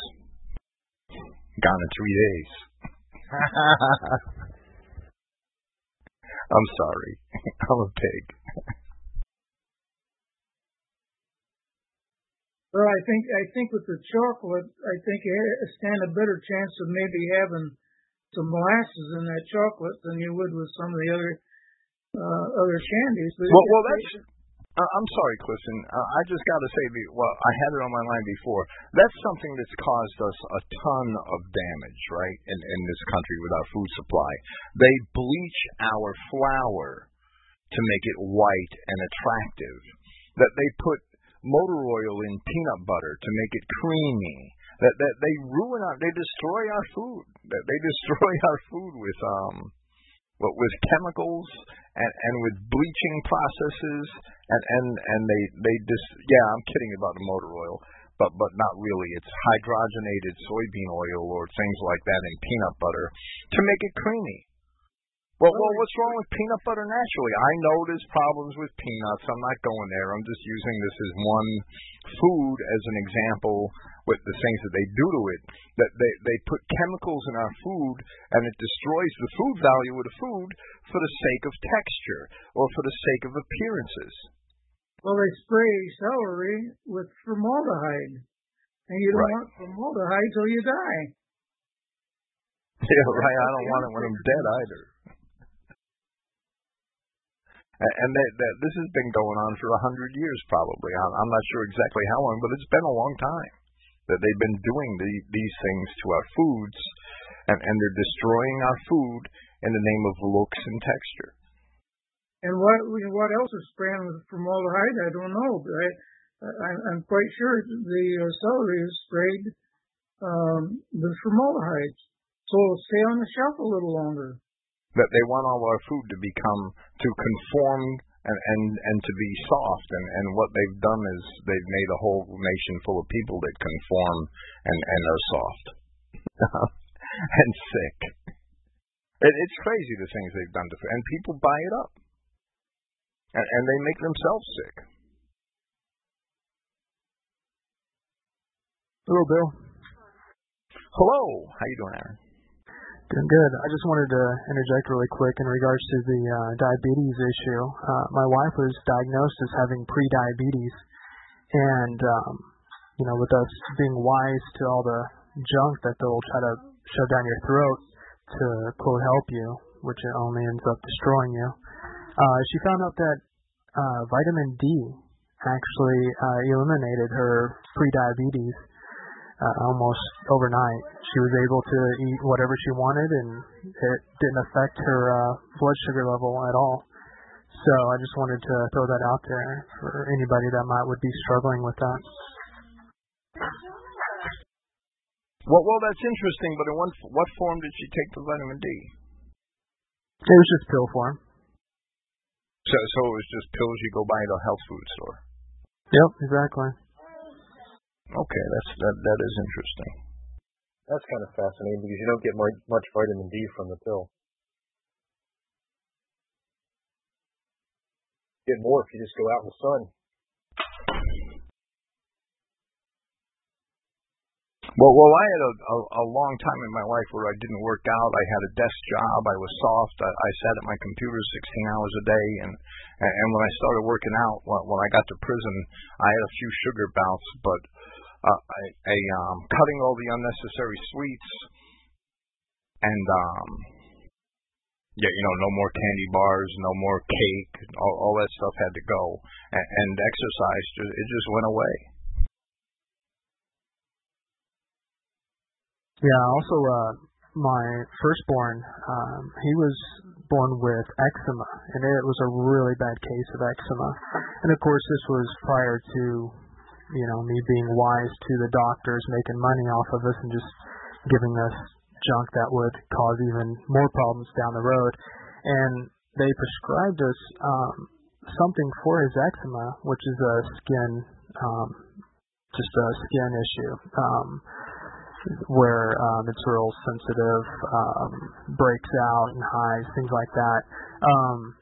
And they gave us some stuff that had steroids in it, very high level steroids. And that was the number one thing that they would prescribe for eczema, because this is whenever my wife and I started getting wise to how dangerous the drugs are. And we asked them, is there something else? They said, no, this is the main thing that we prescribe for kids. And so that's what really got us, I think, originally looking at all the other options, the natural way to go about healing our bodies. And it was as simple as a family member who had emus, and they sold emu oil, and that was the cure, instant cure for him on that. Emu oil? Emu oil, yeah. Do you like squeeze the emus in a press to get the oil out of it? How does that work? Well, it's actually the oil inside the feathers. They extract it from the feathers, yeah. So it comes from the skin of the emu. That's interesting. Yeah. Well, which is a hell of a lot better than steroids. I mean, that's amazing. Yeah. Yeah, I wonder what the nutrient is that you're actually getting from that when you expose that to the skin. Do you drink it or you put it on the skin? You just put it on the skin, and it's been used a great deal as a natural lubricant in the history, is what I come to find out. But I didn't know exactly what the element was. I'm surprised some Jew hasn't synthesized it. Now, did you have the child that ended up with eczema? Did you have that child vaccinated? Oh yeah. He was vaccinated, and I regret it, of course. But at that time, I wasn't wise to all that. My second as well, but not my third. My third that was recently born. Yeah, he hasn't been touched. Yeah, a lot of skin disorder has to do with heavy metal poisoning too. I'm sure. Yeah, I have no doubt. Also in the vaccines. Yeah. My wife and I totally equated his issues to the vaccines. If I remember correctly, it was shortly after he got his big dosage that this occurred. Yeah, I've watched a few recently. It's pretty amusing. A very lively child, and then they take him in for the shots, and he comes back and he looks like he's brain dead. Oh, it's really awful to watch it, but the parents are so convinced they need to go in and get these vaccinations. I actually had a cousin when I went to a funeral where his baby died a week after he was vaccinated. I asked about the vaccines, but they don't put the connection together between the vaccines and the crib death. Well, they refuse to. They do studies and blame it on anything but vaccines. They refuse to link anything to vaccines because they're such a huge moneymaker, and they're mandated by the state educational systems and the federal government. So it's a guaranteed winner for the pharmaceutical companies. But what's amazing too, Bill, is I probably had one of the largest connections of material on vaccines because of what happened to me with heavy metal poisoning. And so I would distribute this to parents. They would read it and say, oh, it's got all kinds of interesting information in it, this, that, and they go to all the sites, and then they'd still get their kids vaccinated. Yeah. It was absolutely amazing. I couldn't believe it. You know why? I'll tell you why. Because they're comfortable in the fact that most kids don't have anything apparently bad happen to them. I would say that most kids are damaged today. We understand that, and you don't know why we have all this cancer in our society now. Could very well be tied to the vaccines people got 30, 40 years ago, and I'm sure it is. But in many instances at least. But people don't care about 30 years from now. They always take the easy route out. We always take the easy route. Oh, well, all the other kids had these vaccines the last 10 years and nothing's happened to them, so go ahead and vaccinate my kid too. It's no problem. I'll go along. And your kid's the one with the autism. And then they look for other reasons for the autism because they don't want to believe it was their decision to have their kid vaccinated that gave the kid the autism. And the drug companies throw all kinds of propaganda out there to distract people down rabbit holes. You know, some of the skin problems could be caused by a lack of sulfur. It's like a canary if he's kept in a cage all the time, and he doesn't have access to sulfur. He'll start picking these feathers out, and it's like when you take your dog out and he'll go rolling in the grass. Well, there's sulfur in that grass, and that's what he's doing that deliberately, so he absorbs some of that sulfur out of that grass.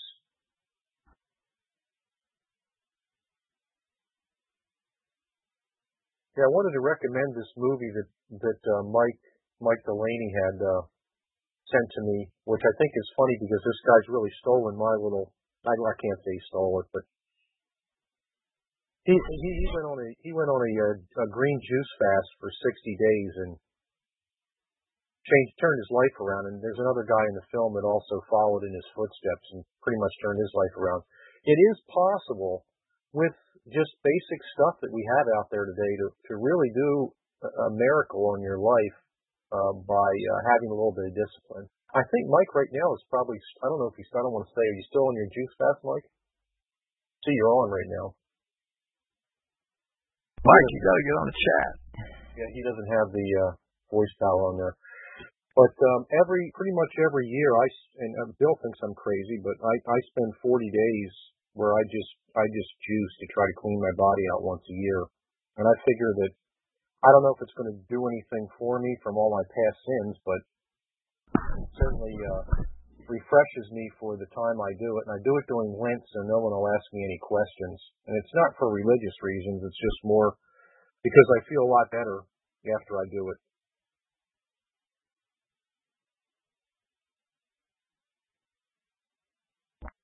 I put the name of the movie down in the chat room, by the way. I don't know if ProThink has the link.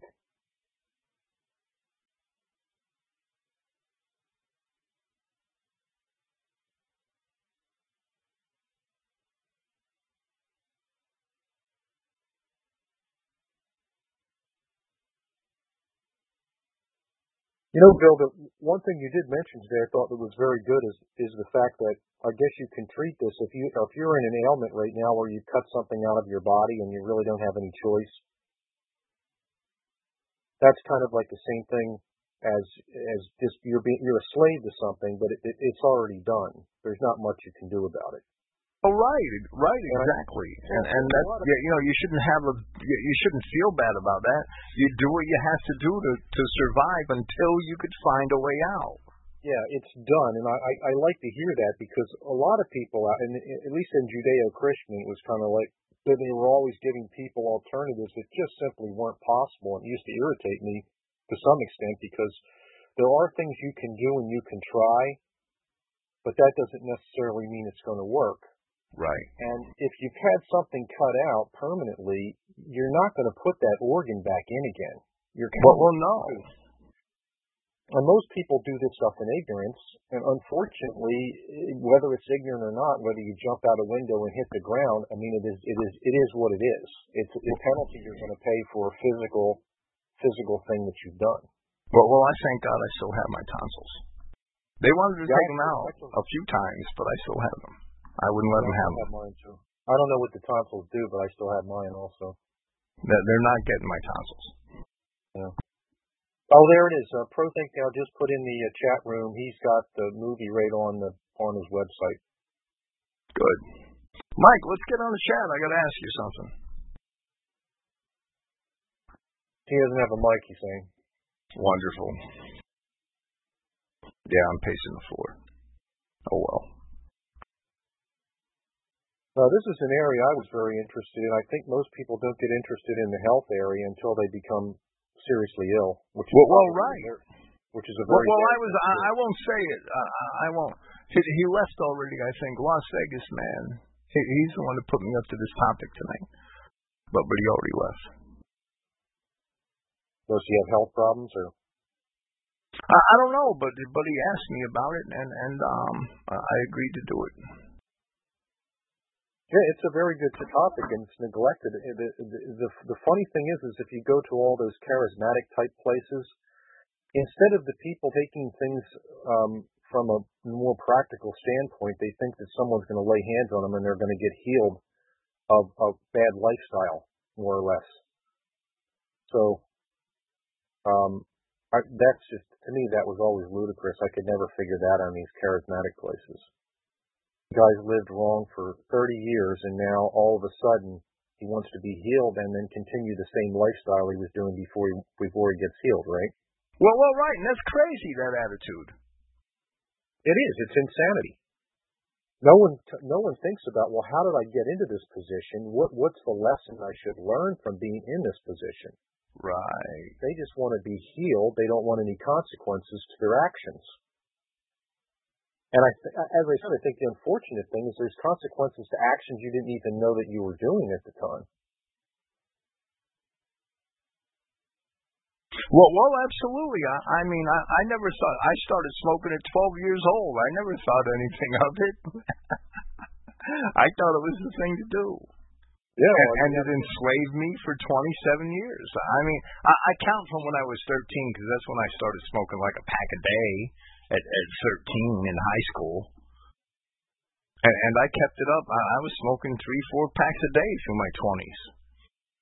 And it never bothered me. I mean, it started to bother me when I was 35. And I decided on my own that I better quit. Yeah, my father paid the consequences of living sausages and smoking. It killed him.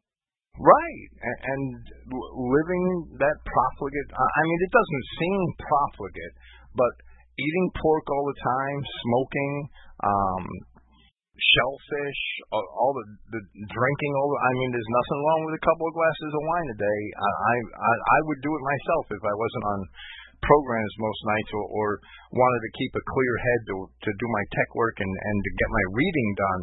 So I'd rather not drink, right? But I have a beer once in a while when I see my son, but it's rare. But there's nothing wrong with a glass of wine with a meal.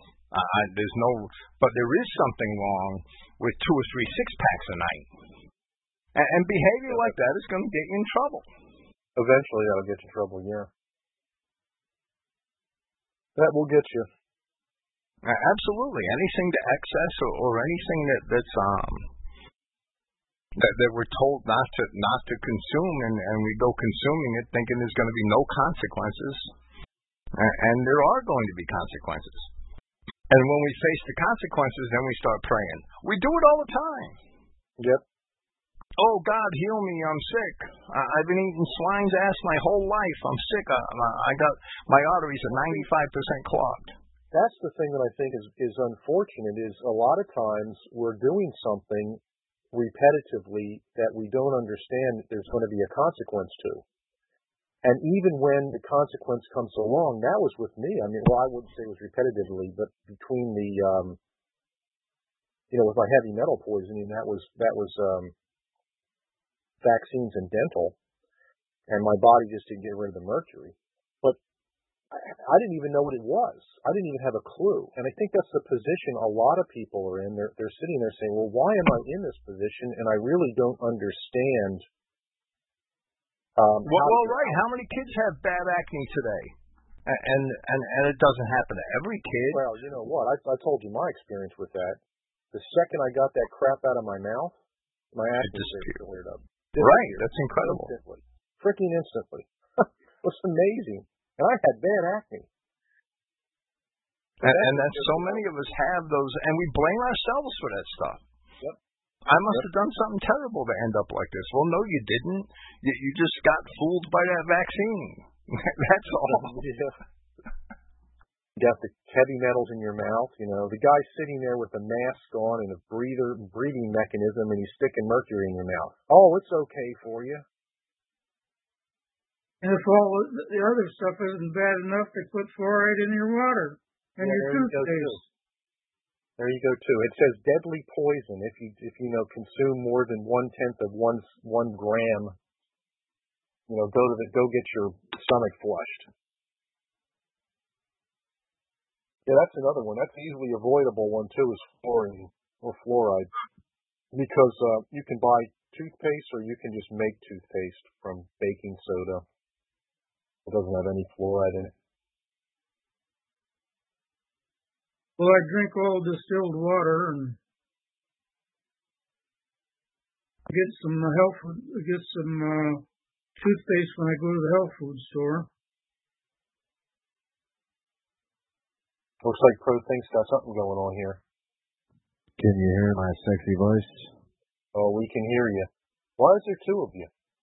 I got you guys on my laptop and my home computer, which I got playing through the big stereo speakers, so you can hear you guys talk about fluoride and stuff all through the house. Oh.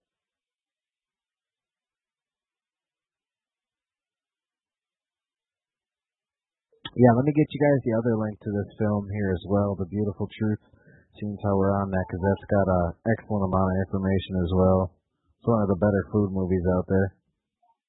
You know what I really like about that particular film is it gives anybody hope. I mean, I went stricter because I didn't know what I was doing. I usually go organic, but this guy was just going to any old grocery store, picking up stuff and shoving it in his juicing machine that was in the back of his car, and traveling across the country. And it's a very interesting film, especially if you have particular health problems. It looks like he was able to do a lot without a really expensive setup. So. Yeah, the juicer that he uses in the movie, their minimum of about $150 for a Breville juicer. But you can get the 800-watt juicer at Walmart for $50, the GE model. That'll work just as well. It's the one that I have in my RV, as my buddy Chuck up here. It's the one he's using right now in his fast. And, yeah, it works just, you don't have to buy the expensive ones. You don't got the money to buy those. No, 700 megabytes, I'm going to have to convert this to Flash or something. Yeah, I would say that, it does take discipline. I don't know what Mike has to say about that. I usually blow it off because I've done it enough now where I know the consequences of doing a juice fast. But maybe you want to describe what you thought it was like. I'll just say this. I don't want to discourage anybody. I'll tell you what happened. We got to day number 6, which was this past Friday. And the wife and I were both doing it. We started last week Sunday, so just over a week ago now. And we got to Friday, and we both caught a weak moment on each other, and we had quite a big meat and potatoes dinner at a restaurant, and boy, was that lousy. That felt like crap. I'll tell you what, it tasted amazing going down. But, yeah, it just totally sucked because it was like, ugh. So we went right back to the juice fasting, the next day. Chuck is doing a hybrid fast because if you go to the movie, shows these guys like only juicing and pretty much green juice for 60 days for the main two guys in there. And when you go to their website, they got what's called Reboot. The website's jointhereboot.com, and they offer, I think, so they're not medically get in trouble for recommending 60 days of just juicing, which is still not I would recommend it to people.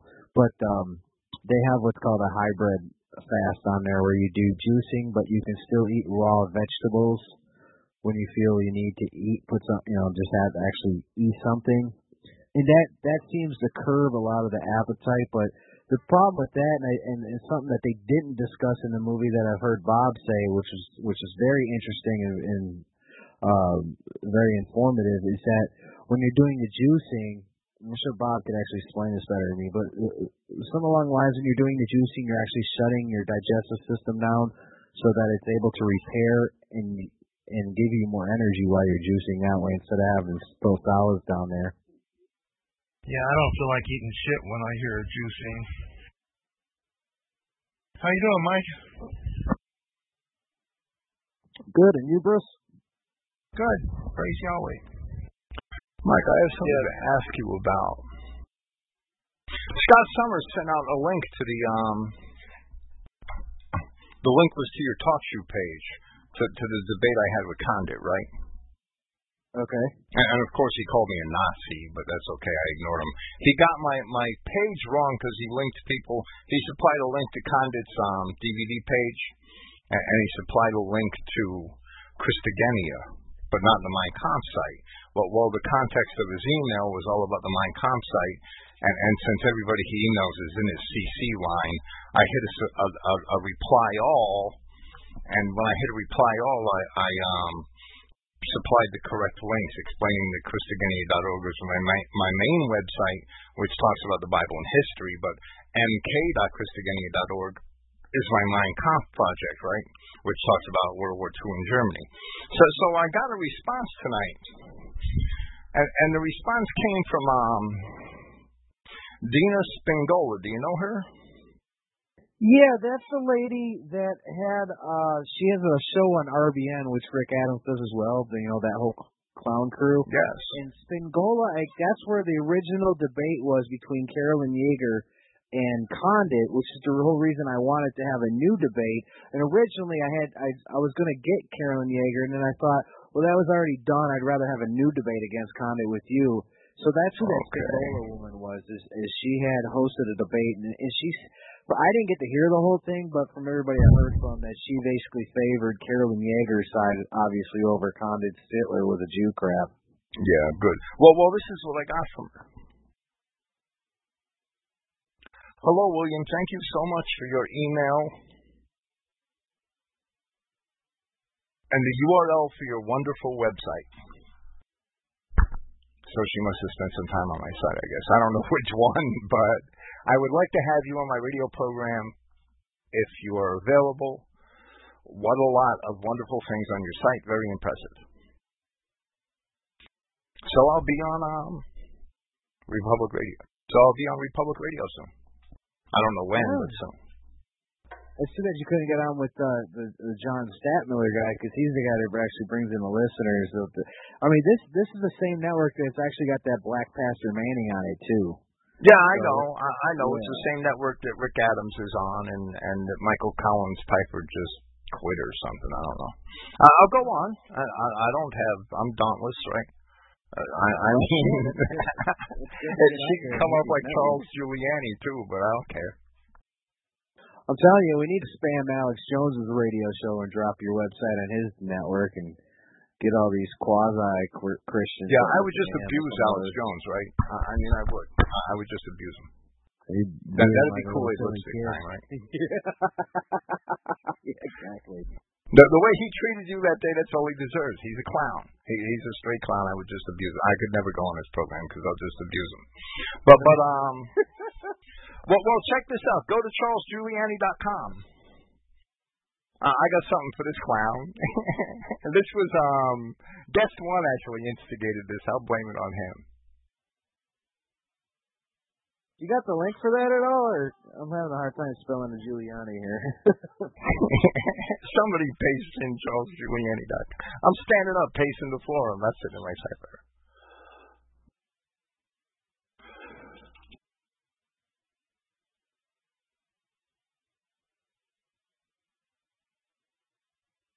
Oops, I have my caps lock on. I can't even do that right. That should work, though. Oh, look at that. CharlesGiuliani.com. That's a great site. It's a striking resemblance to the Bill St. Christian Identity site, but hey, if Charles is going that route, that's awesome. Sounds like we got a convert. I'll have to send him an email and say I'm glad he came along and he listened and he yielded to the ways. Yeah, I hope some people email him about charlesgiuliani.com because he deserves it. That's what he gets for talking about me for 2 weeks, right? And using me as his punching bag when I wasn't there. When he couldn't see me to my face. He couldn't debate me to my face. I mean, he had to wait until I hung up and then abuse me for 2 weeks. Yeah, that's what I did to that punk over at I Am the Witness. I took his .org and .net domain and pasted him the pro thing, so he had to deal with that for 2 years straight. And well, right. It only cost me $5. .coms are $5 at 1&1 right now. It cost me $4.99. I don't have to renew it next year. I could let it go. It ain't no big thing. Or I could offer it to Giuliani for $10. He could have his domain for $10.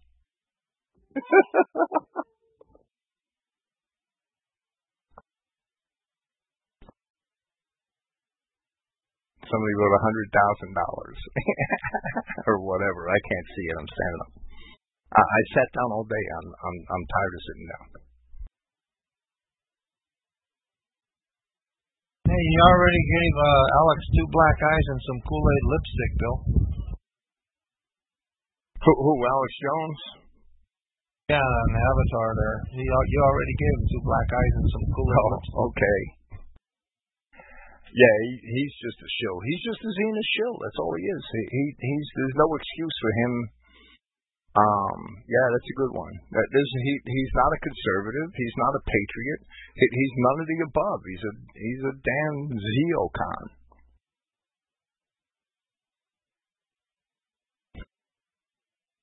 That they exist to run cover for Satan. I first heard Alex Jones when I was in prison on Coast to Coast, and I didn't like him then. Yeah. Well, he's a fanatic. Yeah. But then again, I only listen to Coast for entertainment purposes, generally. Yeah, like us all.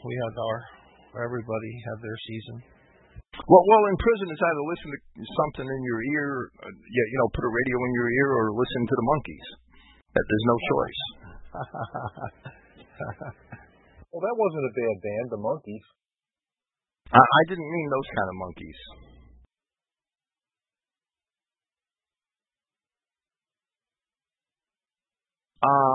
Las Vegas, dude, I could get any domain you want in just a couple of minutes, right? I get them through 1&1 though. 1&1 is my primary hosting provider.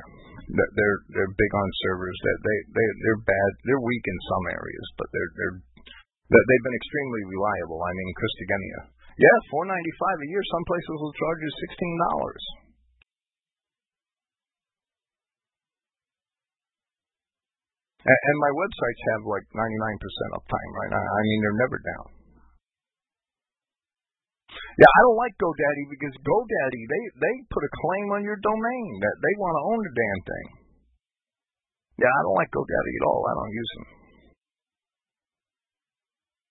Yeah, I know, Mike.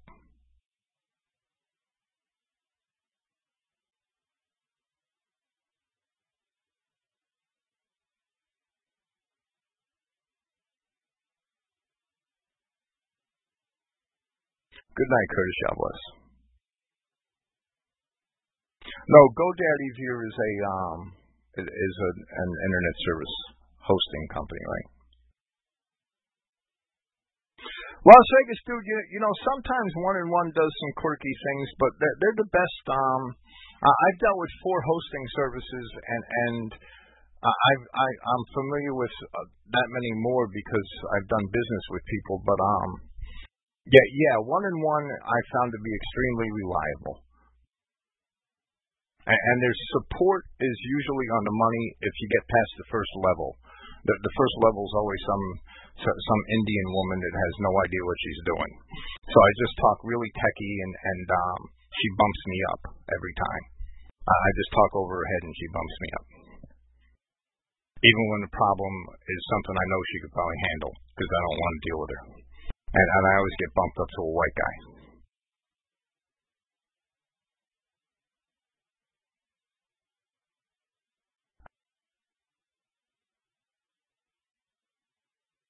Well, no, they're here, but I think they just got some packies working for them, or I don't know. Maybe they have some Indians answer some phone calls. I don't know.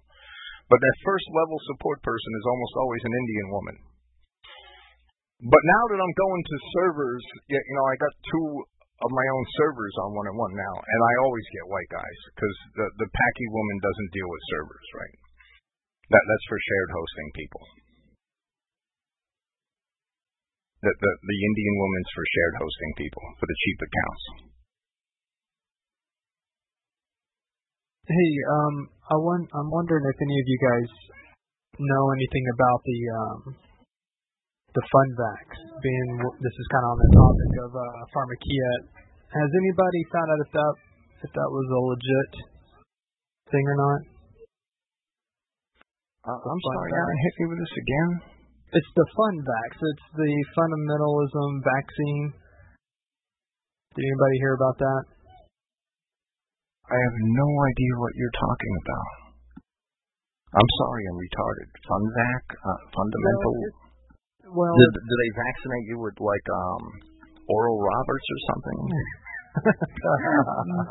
No, I had seen a video here recently come out where apparently there was this leaked Pentagon briefing on this thing called the FunVax, which is short for fundamental vaccine, and they claim that they have been able to locate, quote, the God gene.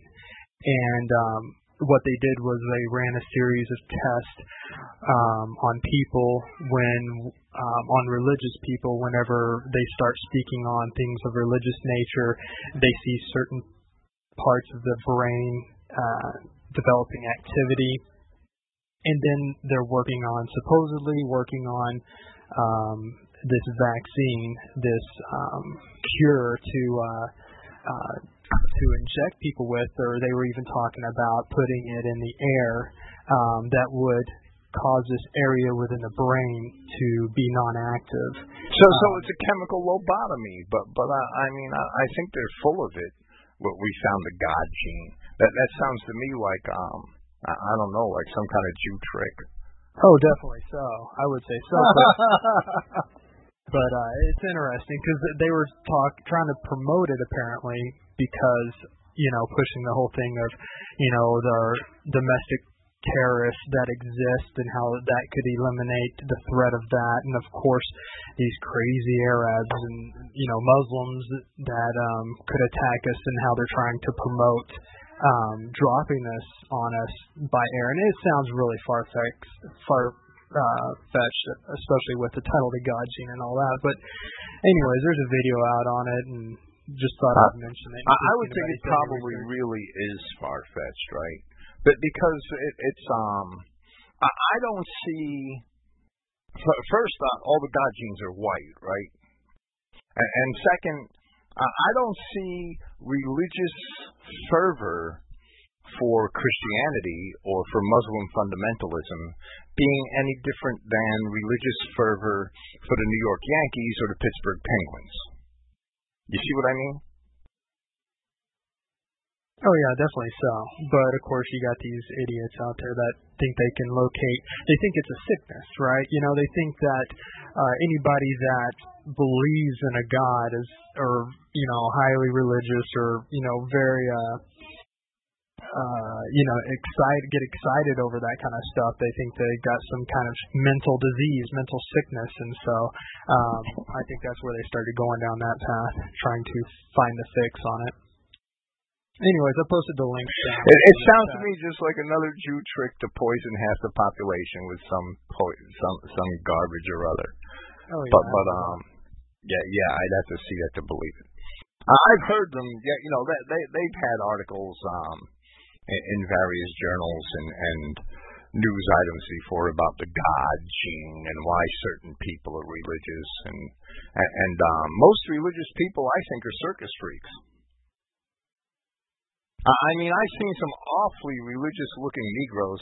Of course, they're in the showers doing unseemly things at night, but they get all excited and pumped up, and they start talking about Jesus. Of course, it's some foreign alien Jesus that doesn't exist in the Bible, and it's the same kind of fanaticism that leads one to blindingly root for the Pittsburgh Penguins and go to every hockey game and wear their little uniforms and wave their stupid banners, right?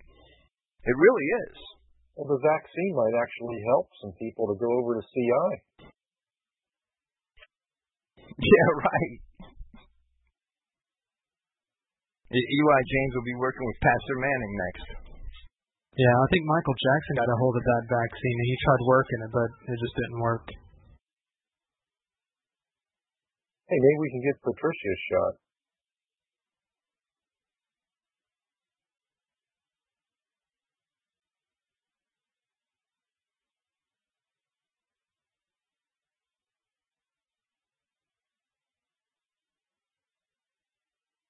Yeah, I just wanted to go back to that one thing. I think we never quite finished. The one thing that I've noticed was a good help if you're doing a fast is bee pollen, because of the loss of protein. So if you're going to try to continue to work and do work, you really need that. I don't know how these guys go 60 days, but both of the people that were on there were more or less, one of the guys was super obese and the other guy was obese. So I've never really been over 200 pounds. Do they have solid bowel movements, or does it become liquid liquid bowel movements, or how's that work? You just kind of have smaller bowel movements during the process. Your body's getting rid of stuff. Yeah. I didn't do exactly the same thing they did on here. They seem to only pretty much predominantly green juice, and I do fruit juices in the morning and then green juice at night.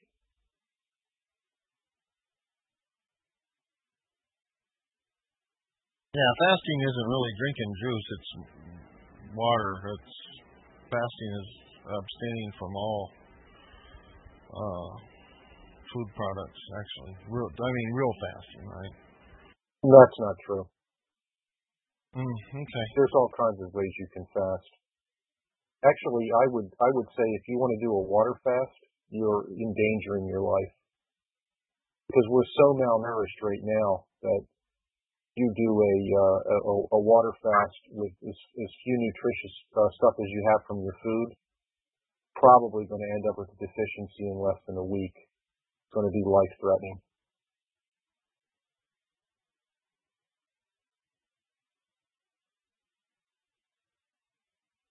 But, in all of the, Scripture speaks of, there's a time for everything, obviously, but it's important to start with the mind, to realize that, because a lot of the Eastern religions have brought a lot of the, kind of like, the self-improvement kind of stuff, and I don't know, it's, you know what I mean, people can get, starting with the body, they become, the body does have to be sensitive, but the mind, that's where it must begin, not with the body, because you see the danger there, right? Before you get some wild opinion of this thing, why don't you at least watch what this fella did? I mean, I haven't put out my stuff because I keep it pretty much to myself, but no, I'm not condemning fasting. I don't believe in I'm not condemning. I'm a sound advocate. I don't fast, right? I don't fast. I've never fasted in my life. I admit that. To me, fasting is, I can't eat while I'm sleeping at night. But to me, I'm a strong advocate in a sound mind is a sound body, right? And when I'm exercising at least semi-regularly and going out for my daily walks and doing a brisk walk every couple of days or 3 or 4 times a week, I can think when I'm moving and healthy, I can think a lot more clearly. I really can, and I really notice a huge difference. My mind becomes stagnant when I have long sedentary periods where I'm not exercising, I'm not eating right, I'm not working out, I'm not getting out in the fresh air, and you really do become, you change, your mind changes, and you can't think as clearly, and you can't think as critically, and that's, a sound mind is a sound body, or a sound body is a sound mind. The two go hand in hand. I understand that Peter said that much exercise profits little, but he's addressing the Greeks who would spend 8 to 10 hours a day in the gymnasium exercising their bodies, which was very common in Greek culture at the time. Here's another thing I find fascinating too, Bill. We got down here, guest one is saying that breakfast is very important. Well, I would say that that's not true at all. Eat when you feel like you're eating. Breakfast is just another thing that the Jews are just pushing. I mean, you got to get that, get your food in the morning, get your breakfast cereal. It's the most important thing of the day. Bullshit. Well, you can hardly go find a good breakfast without trying to push pig's ass in your face, I'm being honest, I rarely eat breakfast. I do know that, Robert. I spend time at your house. I don't get an orange is fine, or a little piece of pastry, but it better be a little piece. I'm not a big breakfast eater, but we're all different, right? I haven't been for years. I haven't been for years. Right. I wait till I feel naturally hungry, which is more towards lunch. Right. Yeah, that's exactly the way. I wake up, I drink 2 cups of coffee every morning. I drink a glass of juice and first, or a bottle of water, and then I drink 2 cups of coffee. And sometimes I have a very small piece of pastry, like those bite-sized strudels I like. I'm kind of addicted to, but I'll just have one, and I don't eat until 11, 12 o'clock. Usually 12 o'clock. I'm interested with, I guess it's John Corsican Sword here. He's claiming he's a vegan. So you do no milk products whatsoever and no meat. What about protein? I found that I did the vegan for a year and gave it up. It was just horrific on my body. And what about B complex vitamins? Nuts didn't help me. I just went nuts. I eat my meat first every meal, and I'll eat 2 pounds of it if they let me, if I can afford it. And then I eat my vegetables. No, I'm just curious because I couldn't do it. I basically became unhealthy, and I was raw food and everything. It just didn't work. Oh, you eat fish, okay. Because if I had protein every once in a while, I was fine. I couldn't do it. You know, the best thing I found, though, is if you're going to fast, definitely bring in the bees pollen, get some bees pollen, because that's a very easy way to get that protein. It only takes a teaspoon a day. Of bees pollen? The bees pollen, yeah. A lot of people don't like the taste, but I really don't. To me, the taste of stuff is like irrelevant. I eat a lot of honey, and I've eaten unfiltered honey, but I don't think I've ever eaten just bees pollen. Well, you really don't need it. You eat meat, but I'm saying when you're fasting, the big thing I found that was lacking if I want to exercise or run or do something was right. Yeah, you need that protein if you're working out. I could feel it.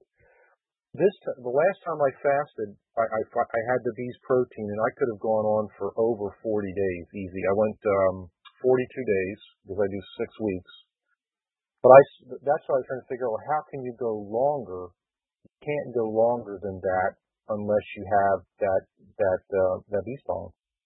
At least I can't, because I don't have enough meat on my body. You know, by the time you're done this, you've absorbed a lot of meat. Now, Pro think he's going to get some meat off of his body if he continues on this.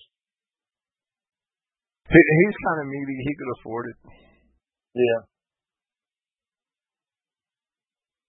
Well, if we have, I'm going to end this program, and we could go down to the open house, right?